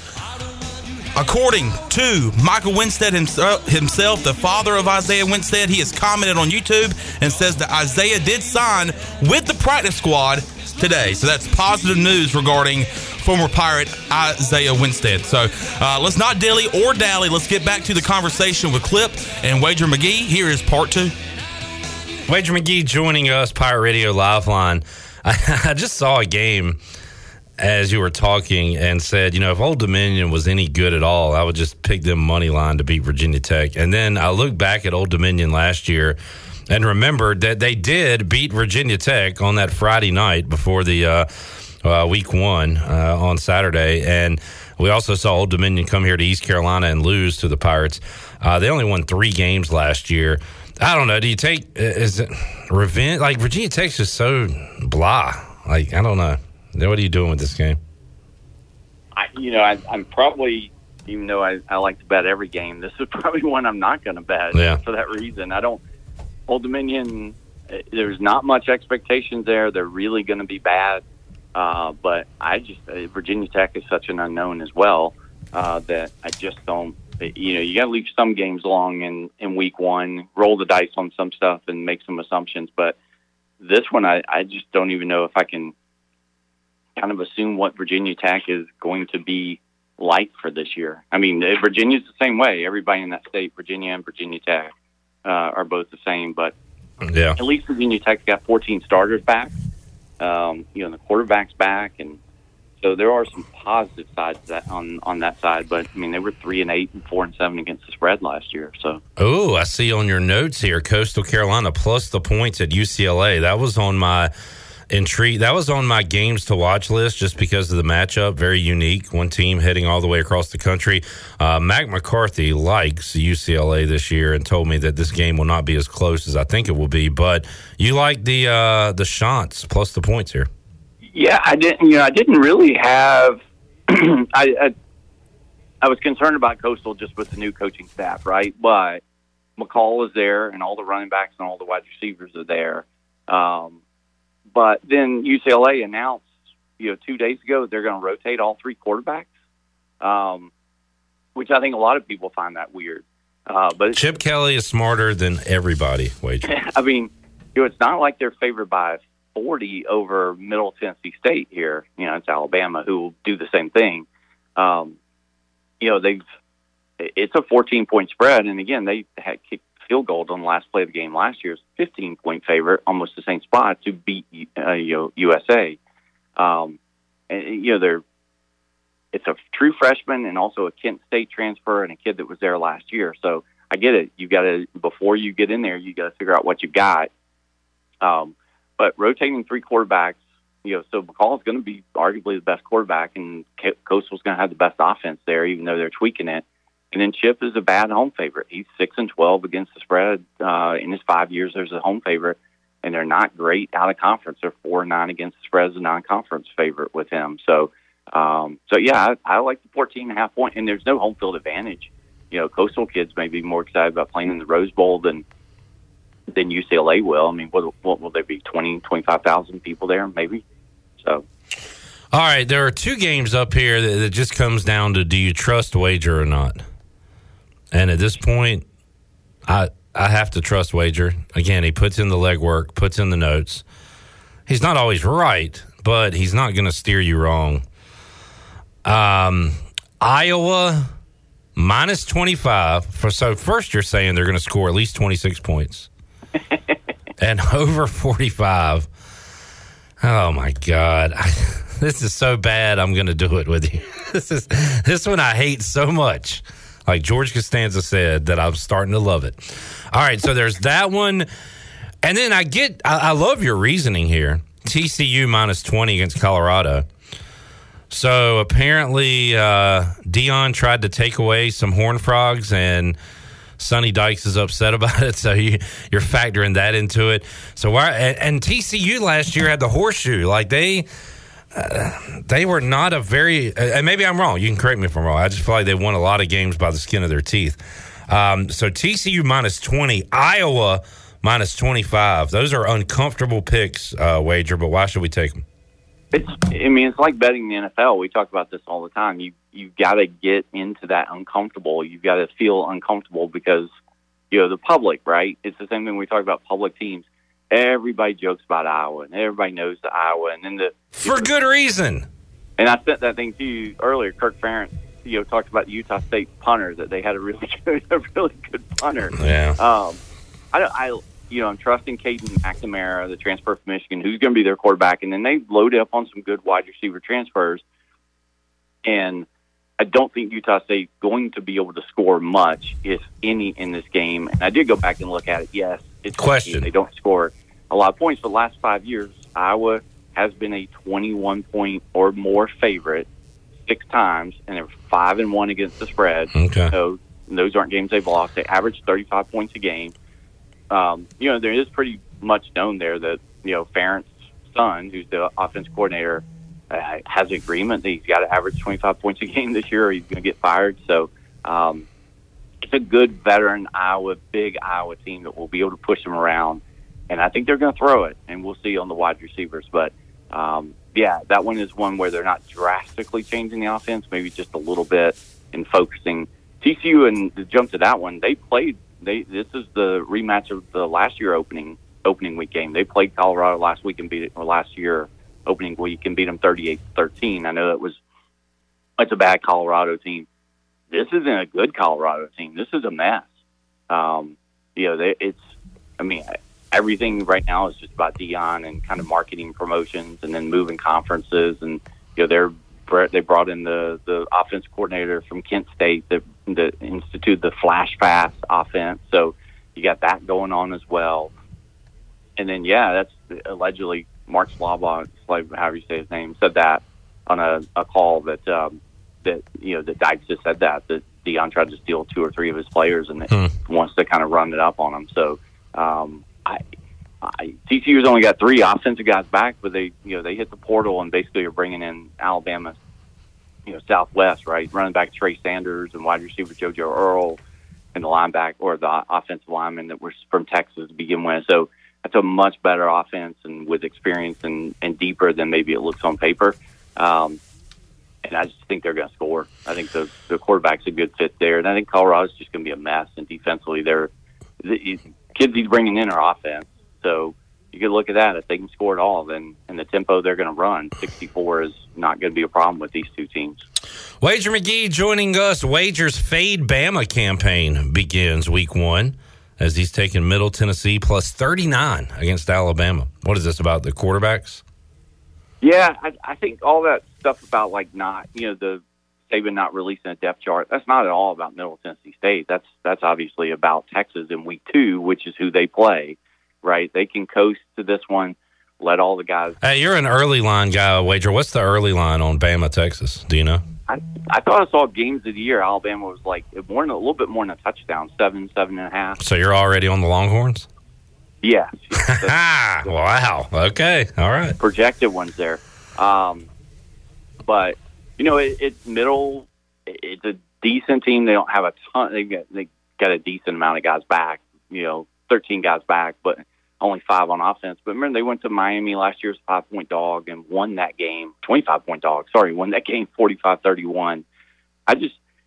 We talked about before, if this was anybody else besides Alabama, if it was just on paper, right, all 3 coordinators are new, only 10 starters are back, and everybody's like, oh, they're one of the best 4 teams in the country. They're not. They're going to lose at least 2 games, if not 3 games. They're not going to lose this one, but they got to get all 3 guys play, and they don't have a running back that started for them last year, and their wide receivers are questionable. The main guy may be a JUCO transfer, and their offensive coordinator's from Notre Dame, and he said all along if he wasn't a quarterback, he'd be a pulling guard. So, the running clock in this one, I think if Middle Tennessee can score 10, 14, if that, maybe, Bama's not going to run away from them because they're just going to run it down and get ready for Texas in week 2 and not show anything and not release the depth chart until Saban feels like he has to, but I don't think he does it before next week. Man, this is, how college football likes to put a name, a brand on weeks. This is uncomfort week. This is uncomfortable week. This is grab the Maalox week. And we'll continue on with that. You're betting on Matt Rule. Which betting on Matt Rule in college is a lot different than betting on Matt Rule in the NFL. So, yeah, I think that's been a huge. Again, it's a division game right off the bat, so that's a big deal for both teams, right? I don't think there's much difference between these 2 teams as far as the number of returning, starters coming back, and besides Matt Rule, really, Nebraska did a really good job of hitting the transfer portal, and I think the quarterback play will be better there. But last 3 years, the dog has been 3-0 against the spread and 2-1. All 3 games have been decided by a touchdown. And outside of the Ohio State quarterback situation, which they're going to rotate guys this week too, Minnesota running back is the biggest issue and position's got to be filled in the Big Ten because Ibrahim had 1,700 yards and 20 touchdowns. They'll throw somebody else in there, but that's a team. Fleck just is going to love this running clock and running the ball, and I just don't think they're going to get out from in front of a whole lot of other teams. And everybody else in their division is kind of committing to the pass this year. So it'll be interesting. They may get left behind a little bit, and they're going to be a fade, I think, for me for a lot of the year. But disadvantage here too is that there's no game footage. Guys in week 2, week 3, week 4 are going to be able to know what Nebraska is going to do, right? But it's the offensive coordinator from South Carolina that moved over to Nebraska. So, I mean, are they going to run? Are they going to run South Carolina offense? And it's Jeff Sims, who we both, I know, really like, the kid that was at Georgia Tech, as quarterback. So that's a really good, mobile, athletic, throwing quarterback that's been in some tough situations, and they pulled some upsets there, even though Tech struggled. Yeah, I mean, 7.5, sure. All right. I'll take that. I mean, I think it feels like that should be a 3, home field advantage, maybe 2.5, 3-point game. So I just think you based off of what Nebraska has been. We are out of time. Other games on Wagers Notes: Northern Illinois +9 against BC. Likes the Huskies. Likes the other Huskies. UConn +14.5 against NC State. Cal -7.5 or 8. He said that that's another uncomfortable game. Texas A&M minus a lot. Baylor minus a lot in their games. Army -9.5. Wager and UCF minus a lot as well.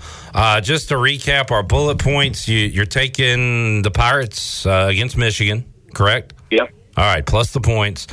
Your other favorites of the week, what are your top 3 to 5 that we talked about?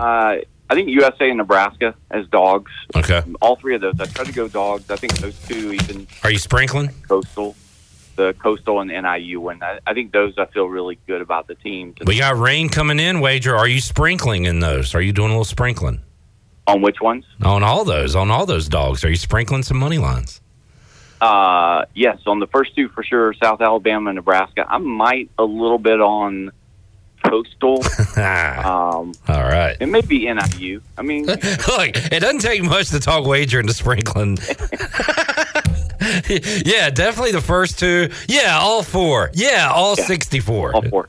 If you have a 25-year-old quarterback, you have to sprinkle on them every once in a while.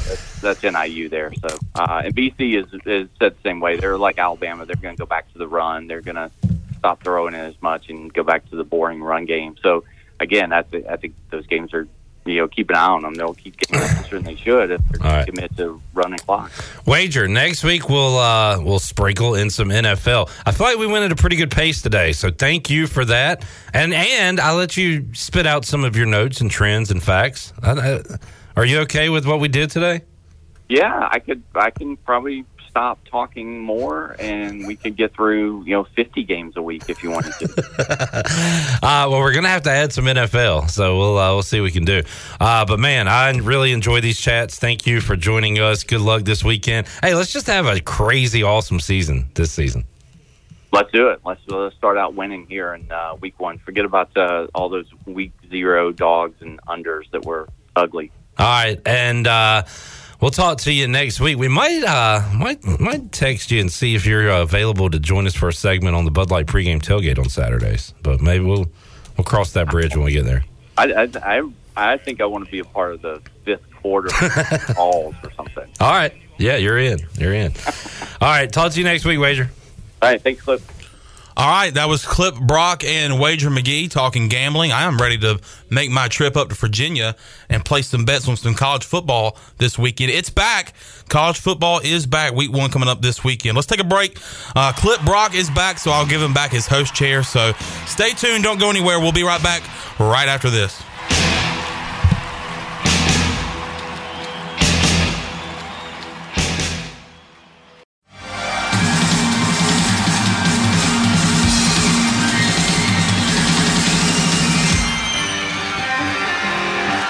You're listening to Hour 3 of Pirate Radio Live. This hour of PRL is brought to you by Bud Light, reminding Pirate fans to stay in the game and drink responsibly. Bud Light, the official beer of the ECU Pirates, and proudly distributed by Carolina Eagle Distributing since 1989. Now, back to the show. Welcome back. Russell's Clothing in downtown Washington has everything you need for game day or any other day for men and women. Whether it's dress, casual, or even a formal occasion, Russell's has you covered. Russell's has served Eastern North Carolina and beyond for 40 years with quality clothing and personal service. Russell's Clothing on Main Street in downtown Washington. Pirates supporting Pirates. Now, back to the show. You talk right here. Talk right there. Right here? Yeah. All right. Don't touch the mic like that. Okay. I don't like when you just come in here and... Okay. All right. Talk right there. Test. All right. A little louder. Test. All right. There you go. All right, welcome back into Pirate Radio Live. Got a guest with me, Shirley Rhodes, Joey, and the Clipper is back from football practice, the press conference where y'all talked to. You want to shake my hand? Clip Brock is here. Y'all just got back from the football press conference. You talked to Mike Houston. You talked to the coordinators. And so we're going to hear a little bit of Mike Houston right now. So any thoughts? What did you take away from that? Any thoughts of what I took away from it? Yeah. That's a tough one to answer. Well, hurry up. It's a quick segment. We've got a seriously good season working. My thoughts are, I was a little worried when Mike Houston answered my first question with 3 words, but we got a little more out of him after that. So I don't know how to do this, but roll the tape. All right, let's hear Mike Houston. Got Wednesday practice in the books. Really pleased with the way the kids practiced the last 2 days, especially today. I mean, we had a great Tuesday practice. Obviously, we had some adversity today with some of the weather coming in here, so we had switched schedules up, and things were a lot out of order. But I thought the kids handled it with great maturity, and really had a very energetic practice. Really, I feel like we got 2 solid days in. Which game week, you want to be trending in the right direction. So, really pleased with the last 2 days, as we head into Thursday. Not a lot of tape on either of your quarterback.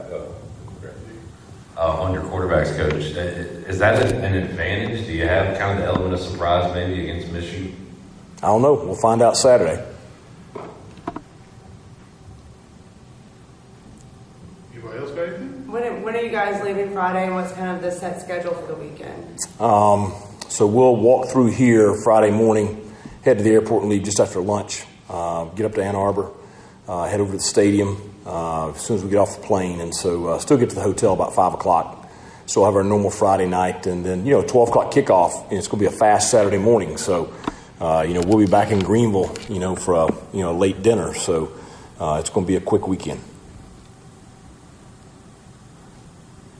Who are the leaders you're counting on week 1? Who are some of the guys that are going to rally the team in the locker room for you? Well, I think the experienced guys that we do have that have been players on the field the last couple of years will be the guys that will be the most comfortable going into Saturday. I mean, they're not going to be fazed by anything because they've played in a lot of big ball games. So Jeremy Lewis, Rajay Harris, Josiah Hatfield, Elijah Morris, Tay Johnson. A lot of those guys, Jack Powers, Julius Wood. I mean, all those guys that everybody knows their name. They're going to be the guys that will be very vocal pregame and very vocal on the field Saturday. You talk about some of those leaders. We talked to a few of them yesterday. Some of your defensive players. They seem pretty excited about getting ready to hit somebody. How have they been this week? Well, they're tired of hitting each other. That's the biggest thing. So, they're excited about the matchup. And they've worked very hard. I think we've got a good group coming back on that side of the ball, and I think they're eager to go out there. They know what they're facing. They know that they're facing what everybody calls, the most talented team in the country, and obviously a very explosive offense and an NFL quarterback. And so, anytime you're in that situation, you want to go out there and kind of, see what you're made out of. So they're excited for the challenge. Coach, does that go to you guys' defensive line? I mean, a lot of talk about their offensive line. Are they looking forward to kind of, seeing that firsthand, proving how good they can be too? Yeah, I mean that's an experienced veteran bunch up front, and they're facing a very good bunch up front on the other side of the ball. So, I'm glad we got the numbers we have because we're going to need it. But it'll be a great challenge and a great opportunity for them to evaluate themselves.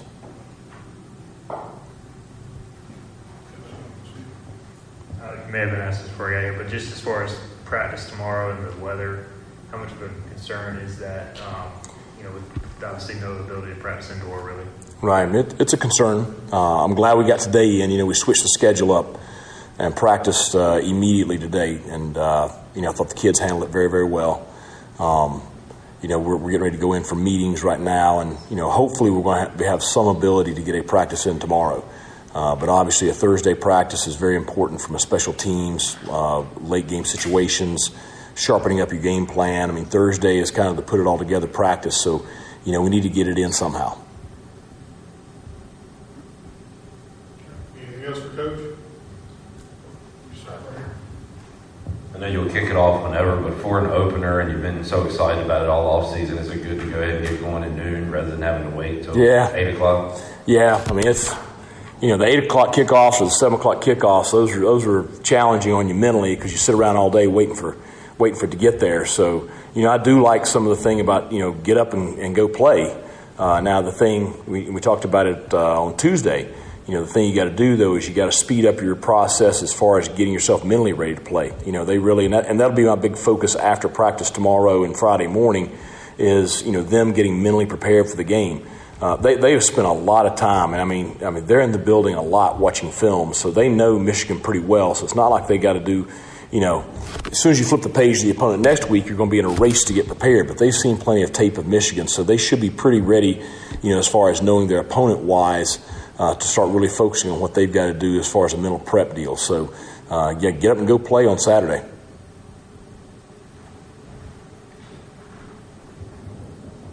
Coach, Jeremy Lewis has been a guy with the program quite a while. I don't know if you've already spoken on him today, but just can you just elaborate a little bit on how he's kind of become a leader for the defense and how you see him fitting in this year? Well, really proud of him. He's grown tremendously as a player and grown tremendously as a person since he arrived on campus. And he's certainly he's a positive role model off the field. Does a great job in the classroom, does a great job in the community. But he's a real emotional leader on the field. And I said it earlier in the preseason. I was a little worried, coming off the surgery and off season, missing the spring. But I think he's playing, his best ball right now. And so obviously he's a big part of us defensively. And after today's practice, talking to the media, that media included Clip Brock. I don't know. We'll find out Saturday, I guess. Yeah, we'll find out Saturday. I don't know. I don't know. We'll find out Saturday. Yeah, I got some good stuff from Donnie Kirkpatrick and Blake Harrell, too, and see if we can have that for you before we leave today. All right, let's take a timeout, and let's get back on track with our break management. So we'll take a timeout. We'll come back. We'll have more for you. Stay tuned. We'll be right back right after this.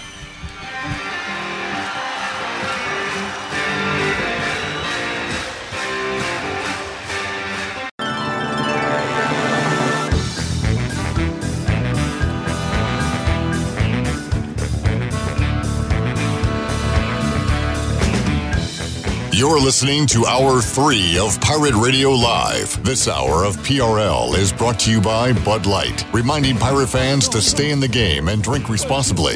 Bud Light, the official beer of the ECU Pirates, and proudly distributed by Carolina Eagle Distributing since 1989. Now, back to the show. Welcome back. Order Jersey Mike's on the mobile app and get delivery right to your home, or save time and order ahead to skip the line to pick up from your nearest Jersey Mike's sub location. Jersey Mike's, a sub above. Now let's head back into PRL. Here is somebody.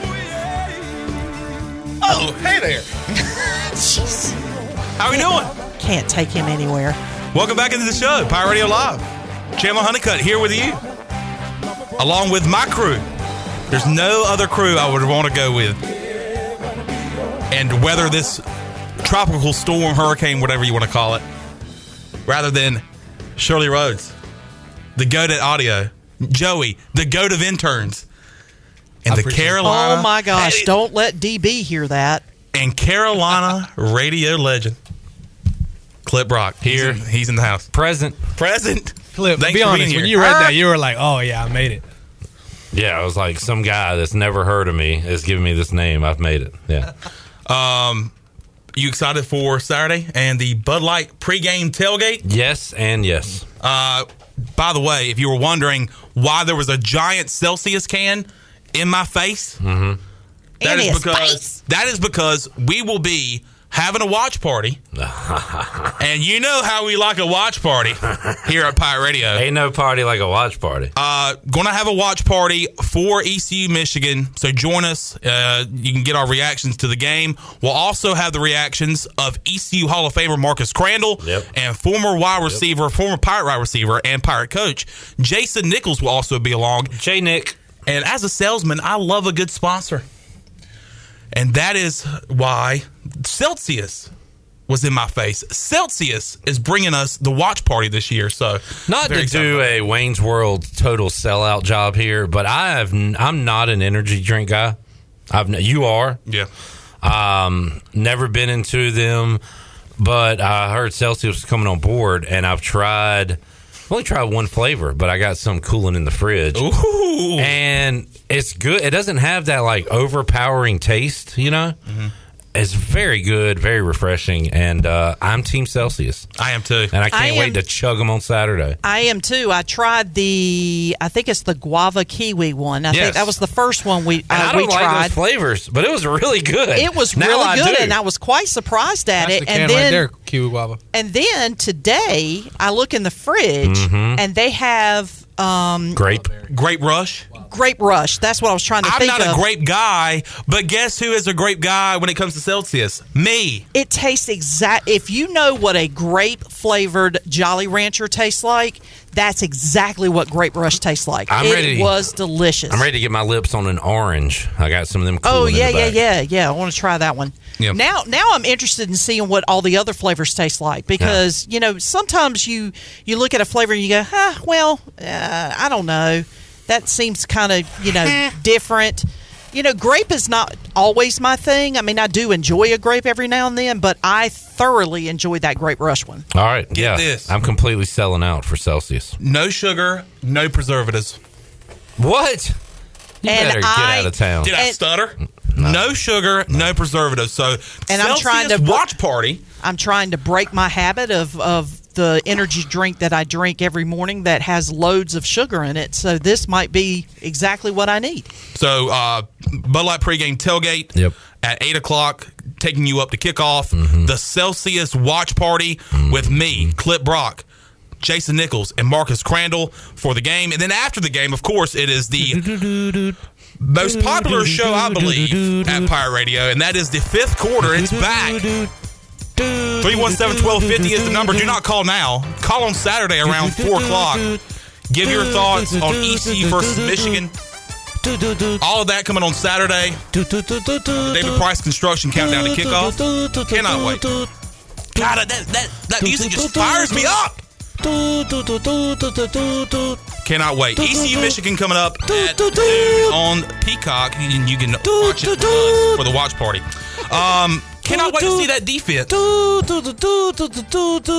Can I do a transition? Can I finish?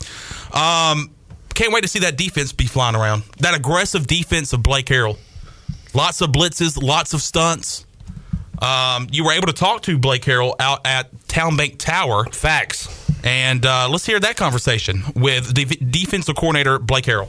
Well, Coach, just obviously the play caller, it sounds like will change with the OC being suspended for the first game. So from a prep standpoint, what does that kind of do for you and your staff? Yeah, not much. I think obviously the new play caller was at ODU, so you go back and look at his stuff a little bit in his background. And I think actually going back to our Lenore Ryan days, he was the offensive coordinator at Alderson Broadus. We played him back in, I think, 2013. So the history there goes back pretty ways. But I don't think it changes who their players are, who their identity is, or what they really want to do with the football. I think they're going to be who they are and who they have been over the last couple of seasons, which is pound the football. Obviously, they keep talking about they want to be more balanced. I think they've been 60-40 run to pass. Obviously, J.J. McCarthy is a really good quarterback, and they want to be more balanced 50-50. But at the same time, they've been very successful doing what they do. So we prepared for both, a little bit more passing game, but at the same time prepared to what we see on film is what we're going to get to. I don't know if it's going to change much for you, the rules where the clock doesn't stop after a first down. I guess if an offense team subs, you can still sub and all that. I mean, is there going to be any impact on your defense with the new rule? Yeah, hopefully, when we get the lead, then that clock just runs as fast as possible and we play as very few snaps as possible defensively. I think, really the big thing for us defensively we looked at is probably going to take about 5 snaps is what they're estimating average on defensively. So if you're playing an average of 64 snaps, now you're going to play about 59. More the NFL model. But other than that, the clock still stops inside of 2 minutes, pretty normal there. So you might play a few less snaps a game, but other than that, it's not going to have much impact defensively of how we go about our business or how we maybe call the game or affect things there. Offensively, those guys may look at it differently, but defensively, you just kind of always react to what you get anyways. A lot of talk about their line, and rightfully so. I mean, they're good, they're big up front, but you feel like your defensive line, especially, kind of relishes this challenge and going up against such a group with high accolades? I think our whole team does. Our whole team is excited about the opportunity. Obviously, respect our opponents and respect the O-line and the offense and who they are and what they've been able to accomplish. But they're excited for the opportunity to go play against the O-line like that and play against the O-line who's won the top O-line in the nation the last 2 seasons, and certainly got the dudes to do it again. But they're excited for that challenge to see where they're at and see how they match up against those guys. And I think that's across the board, not just their O-line, but Blake Corum, Devontae Edwards, the receivers, all those guys.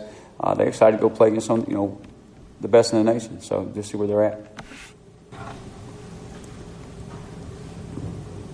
Did maybe facing something similar last year against NC State prepare you for getting after an O-line like that? Yeah, I think NC State came here 13th in the country. Really good football team. Some people had them predicted in the final playoff picture there, and it may have been if they hadn't had injuries. And the quarterback suffered some injuries, and they had some struggles there. And the tailback we saw face did as well. But I think in all those scenarios, those experiences prepare you for the future. Whether it's NC State, whether it's Cincinnati, whether it's UCF, whoever it may be, those big ball games prepare you for big ball games like this. Obviously, going on the road in front of 100-something thousand may be a little bit different. But once you kick off, the field's the same size, same length, same width, all that stuff. So you got to focus on your job. Focus on what's important in that play for you. I think I've said this before. If you've seen a lot, all this, fans, 107, 110,000, whatever it is, you see very little. But if you see little, you see a lot. And that's just focusing on my job, my key, and playing my responsibility. Coach, obviously you can't give too much away, but with such a large offensive line, you kind of prioritize stopping the run more in practice based on your pressure defense, or is it just kind of a mix of both, to stay honest? Yeah, they obviously do a really good job running the football, and got 2 good tailbacks to do that, a good O-line to do that. So we got to have various ways to take care of the run game, and I think where they get a lot of their running yards, if you go back and watch the tape, is in the second half. They just kind of wear on people and then wear them down in the fourth quarter. And you'll see a 10-10 ball game. All of a sudden you look up and it's 31-10, and they just kind of wear on somebody. Somebody misses a gap, and they have the ability to break it out and take it to the house. And so you got to have various weapons to take in. I don't think you can sit there and play them, one way all game, or at least that's not our philosophy right now. So you got multiple ways, whether it's pressure or your base defense, to throw at them, because they're very good. I think if you just throw one thing at them, one pitch at them all day, they're probably going to hit that one out of the park. So you better have multiple pitches, and they better be good ones too. With Julius and Tegan on the back end, what does it mean to have that experience in their second year, really playing a lot together? Have you kind of seen them communicate better, grow? Yeah, I think Julius Wood and Tegan, both experienced football players, started a bunch of games in Pirate uniforms, and just the way they communicate, the way they run things in the back end, and you kind of look to those guys for their leadership, not only just to get us lined up, communicate back there and kind of run the secondary, but also just when adversity hits, those guys have been through that. And they kind of take charge and take pride of, hey, I've been through this. I've been battle tested. And the other guys feed off that. When Julius Woods rolling, going, and Tegan Wilkes, on his game, it kind of feeds. And I think you see the other 11 guys. And you see that up front, too. Those front four have had that same experience. They've been battle tested. They've played in big ball games. And, same deal. They're going to recall all those experiences to pull back from. A lot of times if you see a team pull an upset, you'll see offensively they do a trick play or a fake here. Can you do that on defense, or can you mix something in, or do you just kind of do what you do best kind of thing? Yeah, I think, every week you don't want to go out there and show the same alignments as the previous week, whether it's offense, defense. I think coaches and coordinators are too good. They'll lock in on you. Players, they watch too much film. They'll lock in, and you made their job easy. So it may not be a trick play defense, but I think you give them some new looks that they have to adjust to throughout the game. That's kind of our, throw the curveball at them, so to speak. A lot of baseball analogies today. It's because the Braves are doing really well right now. I'm assuming so. I haven't watched the game in a while, but that's kind of our MO is just kind of, hey, try to keep them off balance by changing up what we do, but still keep it simple and sound for our guys so they can go play fast, they can go play physical, and play the brand of football that we're used to seeing. Talked to Teagan on media day, and he said, he trusts you and Mike Houston. Whatever you say is true, no matter what you say. That's nice of Teagan. He also said there is an open line of communication where him, Julius guys can go to you. Can you kind of talk about that, where they say, "Hey, coach, this might work better this way"? What's that communication? Yeah, and I think we always ask those guys, "What do you feel comfortable with?" Hey, what's I asked my guys yesterday, like, hey, what's the most comfortable defense if you had to know, like, here's the one call we can get into, we can play any look we see, and they'll give it to you. And I think that's very important as a coach, that you kind of get a feel for their comfort level. Obviously, you're going to put them in the best situation to be successful. But if they don't feel comfortable in it, there's probably a reason why. Maybe you're stressing them in certain situations, or I just didn't have enough reps at it. So I think as a coach, you got to have the final decision. You got to take charge and be confident in that, and make sure it's ready to go. But at the same time, you better be listening to your players, because they're the ones that got to go out there and play. I tell them this all the time. I said, hey, the check you make to a backfield set, or to a formation set, or to a receiver set, I said, ride with it. I said, if we're all wrong, we're all right. We're all on the same page. And we'll all 11 play together and ride that way. So you guys are the ones got to line up and play it and see it.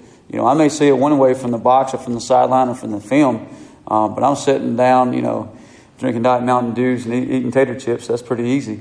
You're the ones that got, just ran a 40-yard dash across the field, and I got to line up and play it again and go tackle it. They're really good tailbacks and good receivers and stuff. So, be on the same page. It's called out there, and let's go play it. Be confident about it when you make that call. Defensive coordinator Blake Harrell there with the media clip. PTBD. Put the ball down. Put the ball down. I haven't heard that from him in a while. That fires me up. So they'll be putting the ball down and facing off against the number 2 team in the nation, the Michigan Wolverines, coming up on Saturday. We have you ready to go at 8 o'clock on the Bud Light pregame tailgate. We'll have our Celsius watch party. And then, of course, we'll have the fifth quarter call-in show coming up right after the game is over. Let's take a break. Let's come back, and we'll have Donnie K for you. So stay tuned. We'll be right back. Do not go anywhere. See you on the other side right after this.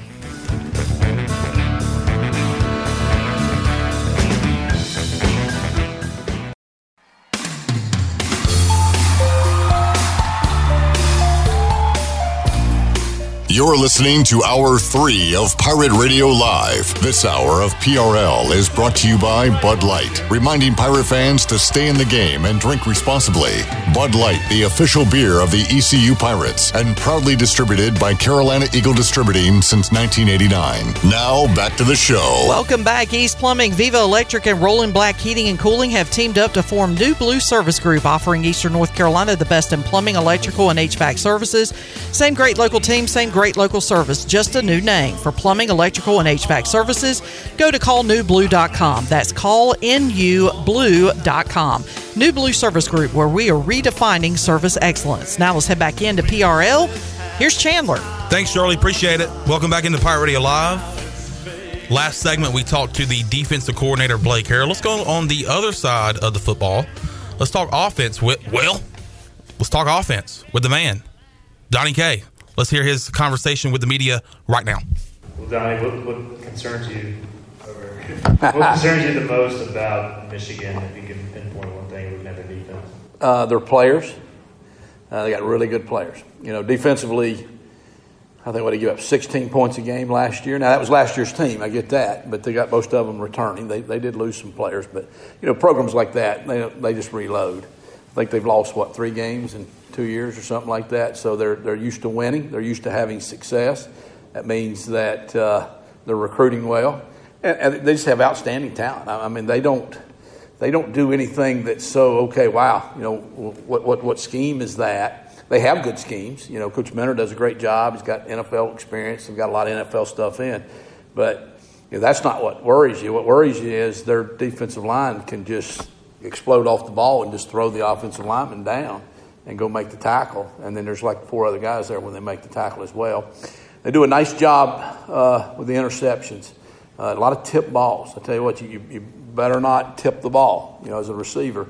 because they do a great job of breaking on the ball and getting the turnovers and setting the offense up, for success. So a lot of concerns. Yeah, a lot of concerns. Really a lot of respect for them. You're looking for any edge you can get here. Is one of them that they haven't seen a lot of Mason Garcia, Alex Flynn, and this East Carolina offense in particular on film? Well, they haven't, and so that, I guess that's something maybe they're trying to research. I don't know that that's a positive for us. That means our guys haven't been playing very much. It's probably better to have experience like that. But, we're looking for every way you can. We're looking for any kind of advantage. And, you go in with a plan. That may hold true. The thing about first games, it's always a little crazy anyhow. You're kind of sparring at the beginning, trying to figure out, is that the same team? Like I say, we opened up with North Carolina State last year, and they had been a great defense the year before. We were expecting a really good defense, which they turned out to be. But you're still getting in there trying to figure out, have they stayed with the same scheme? Have they put in new things? Have they moved people around? And usually they have, and they had, and I'm sure Michigan will have some new things for us as well like that. So I think our guys will be excited. I think that's maybe an edge. I don't know how. I mean, they'll be excited to play. They're probably not. Their fans are probably not thinking, "Wow, we're playing East Carolina." Whereas our fans and our players are here, and hey, y'all are going to play Michigan. This is pretty cool. So if anything, hopefully we'll be excited. Maybe we'll be more excited than them if that's possible.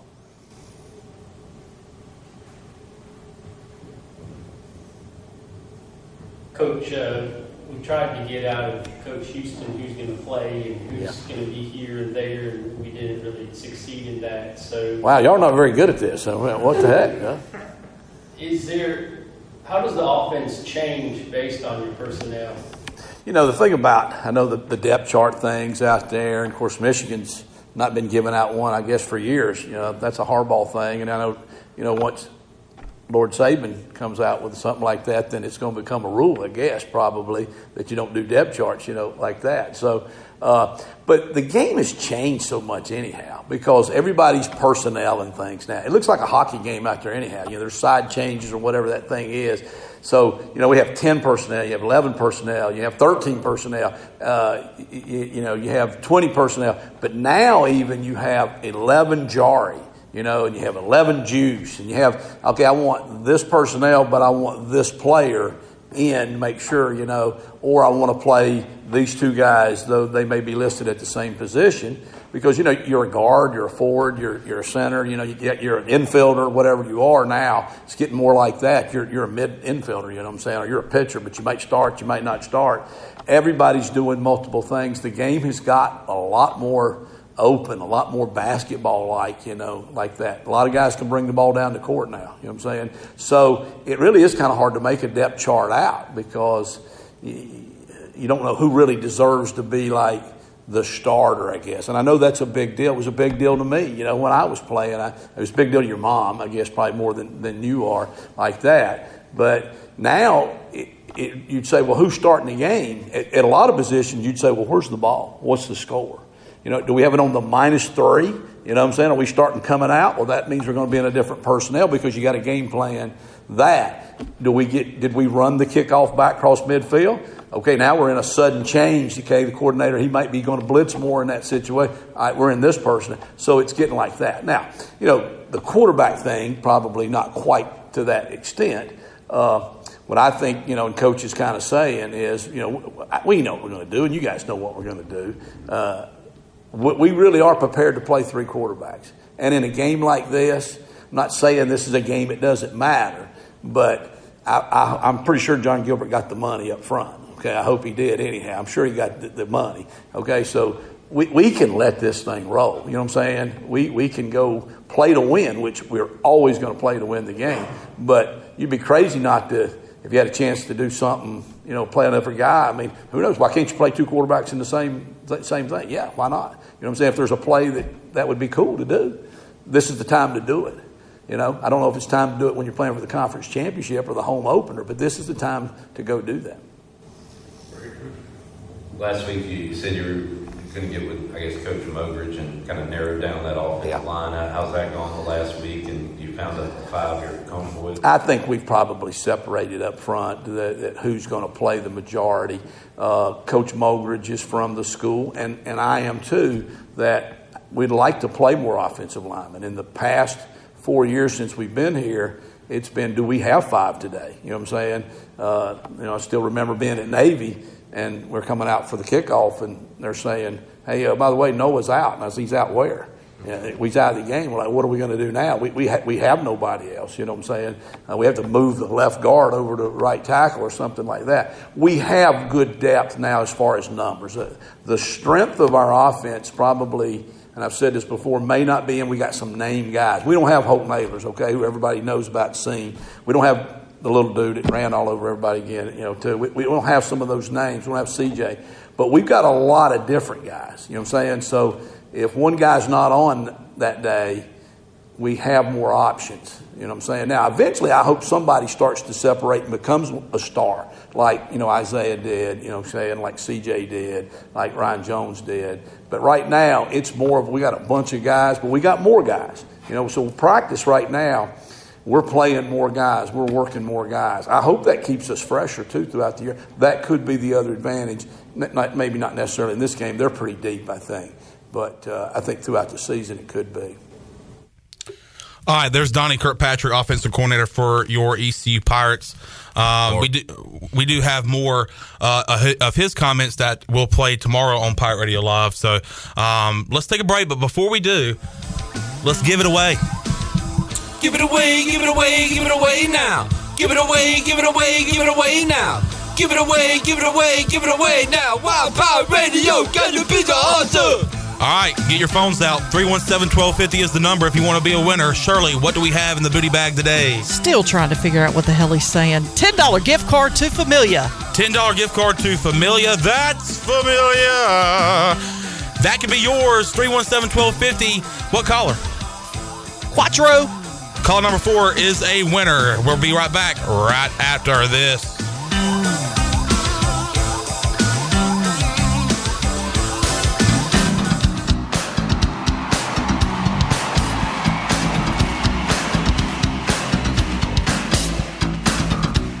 You're listening to Hour 3 of Pirate Radio Live. This hour of PRL is brought to you by Bud Light, reminding Pirate fans to stay in the game and drink responsibly. Bud Light, the official beer of the ECU Pirates, and proudly distributed by Carolina Eagle Distributing since 1989. Now, back to the show. Welcome back. It was a good day for the stock market yet again today. The Dow was up 37 points at 34,890. The NASDAQ was up 75 at 14,019. And the S&P was up 17 at 4,514. That's your Wells Fargo Advisors financial report. For a personal look into investing, call Wells Fargo Advisors today at 756-6900 in Greenville. Wells Fargo Advisors, LLC, member SIPC. And congratulations to Mark Hall of Winterville. Picked up a $10 gift card to Familia. Familia is your place for great Italian food, whether it's New York-style pizzas, homemade meatballs, lasagna, chicken parm, or the delicious homemade desserts. Familia is a winning play every time. For dine-in or takeout, make Familia your go-to play when you have a hungry team. Familia on Fire Tower Road near Pitt Community College. Now, back to the show. Here's Chandler. That's Familia. Congratulations to Mark Hall, the winner in the booty bag today. On the mark. On the mark. Let's wrap up the show. Shirley Rhodes is here. Joey. Intern Joey, I should say. Let me slap an intern on the front of that. And the Clipster is here joining me as a guest, not a host. I am the host, Chandler Honeycutt, with you. So, Big Pirate Radio Live coming up tomorrow? Yeah, a lot of guests. Touchdown! Tony Collins will join us. Excited about that. We've got, I believe, the big man on campus, Jeff Nadeau, if he can find some time. Marcus Crandall, maybe former Pirate sharpshooter Tony Parham as well. Emery Hunt, CBS Sports HQ. Always love talking football with Emery. That and maybe Ken Watlington. Maybe two Kens, Ken Watlington and Ken Knox from Chairman of the Bowl. Because we have our party tomorrow. It is party day at the State Theater with the Chairman of the Board. We're all going to be there partying it up. So I can't wait for that tomorrow night. And then it will be Saturday. Before you know it, 8 o'clock, we'll be with you on the Bud Light pregame tailgate. We'll have our watch party powered by Celsius. And then, of course, the U.S. Cellular Fifth Quarter College Show coming up right after the game is over. We'll be taking your calls right here on Pirate Radio. So, Joey, you're here Wednesdays. Yes. You feel pretty good about being here on Fridays? I do. All right. Yeah. Because I want to do some picks with you somewhere, but if you're going to be here on Fridays, you can be part of our pick 'em with Tony Dunn. Oh, perfect. NFL. Yeah, I'll be here Fridays. All right. We'll start that next week, but hey, we'll have a Thursday night game to pick this Friday. Yes. So we'll be picking the Chiefs and the Lions. Yes. Weird matchup. Yep. So we'll have our picks coming up on Friday. We'll have an awesome show for you tomorrow. We had an awesome show today with Athletic Director Jon Gilbert. We also talked some Michigan football with Aaron McMann. Talked some gambling. Clip did at least with Wager McGhee. All of that was on our show today. And thanks to Shirley Rhodes, Joey, and Clip, I'm Chandler Honeycutt. Hey, Voice, take us home. Have a great night, Eastern Carolina. Thanks for listening to Pirate Radio Live, an exclusive presentation of the voice of the Pirate Nation.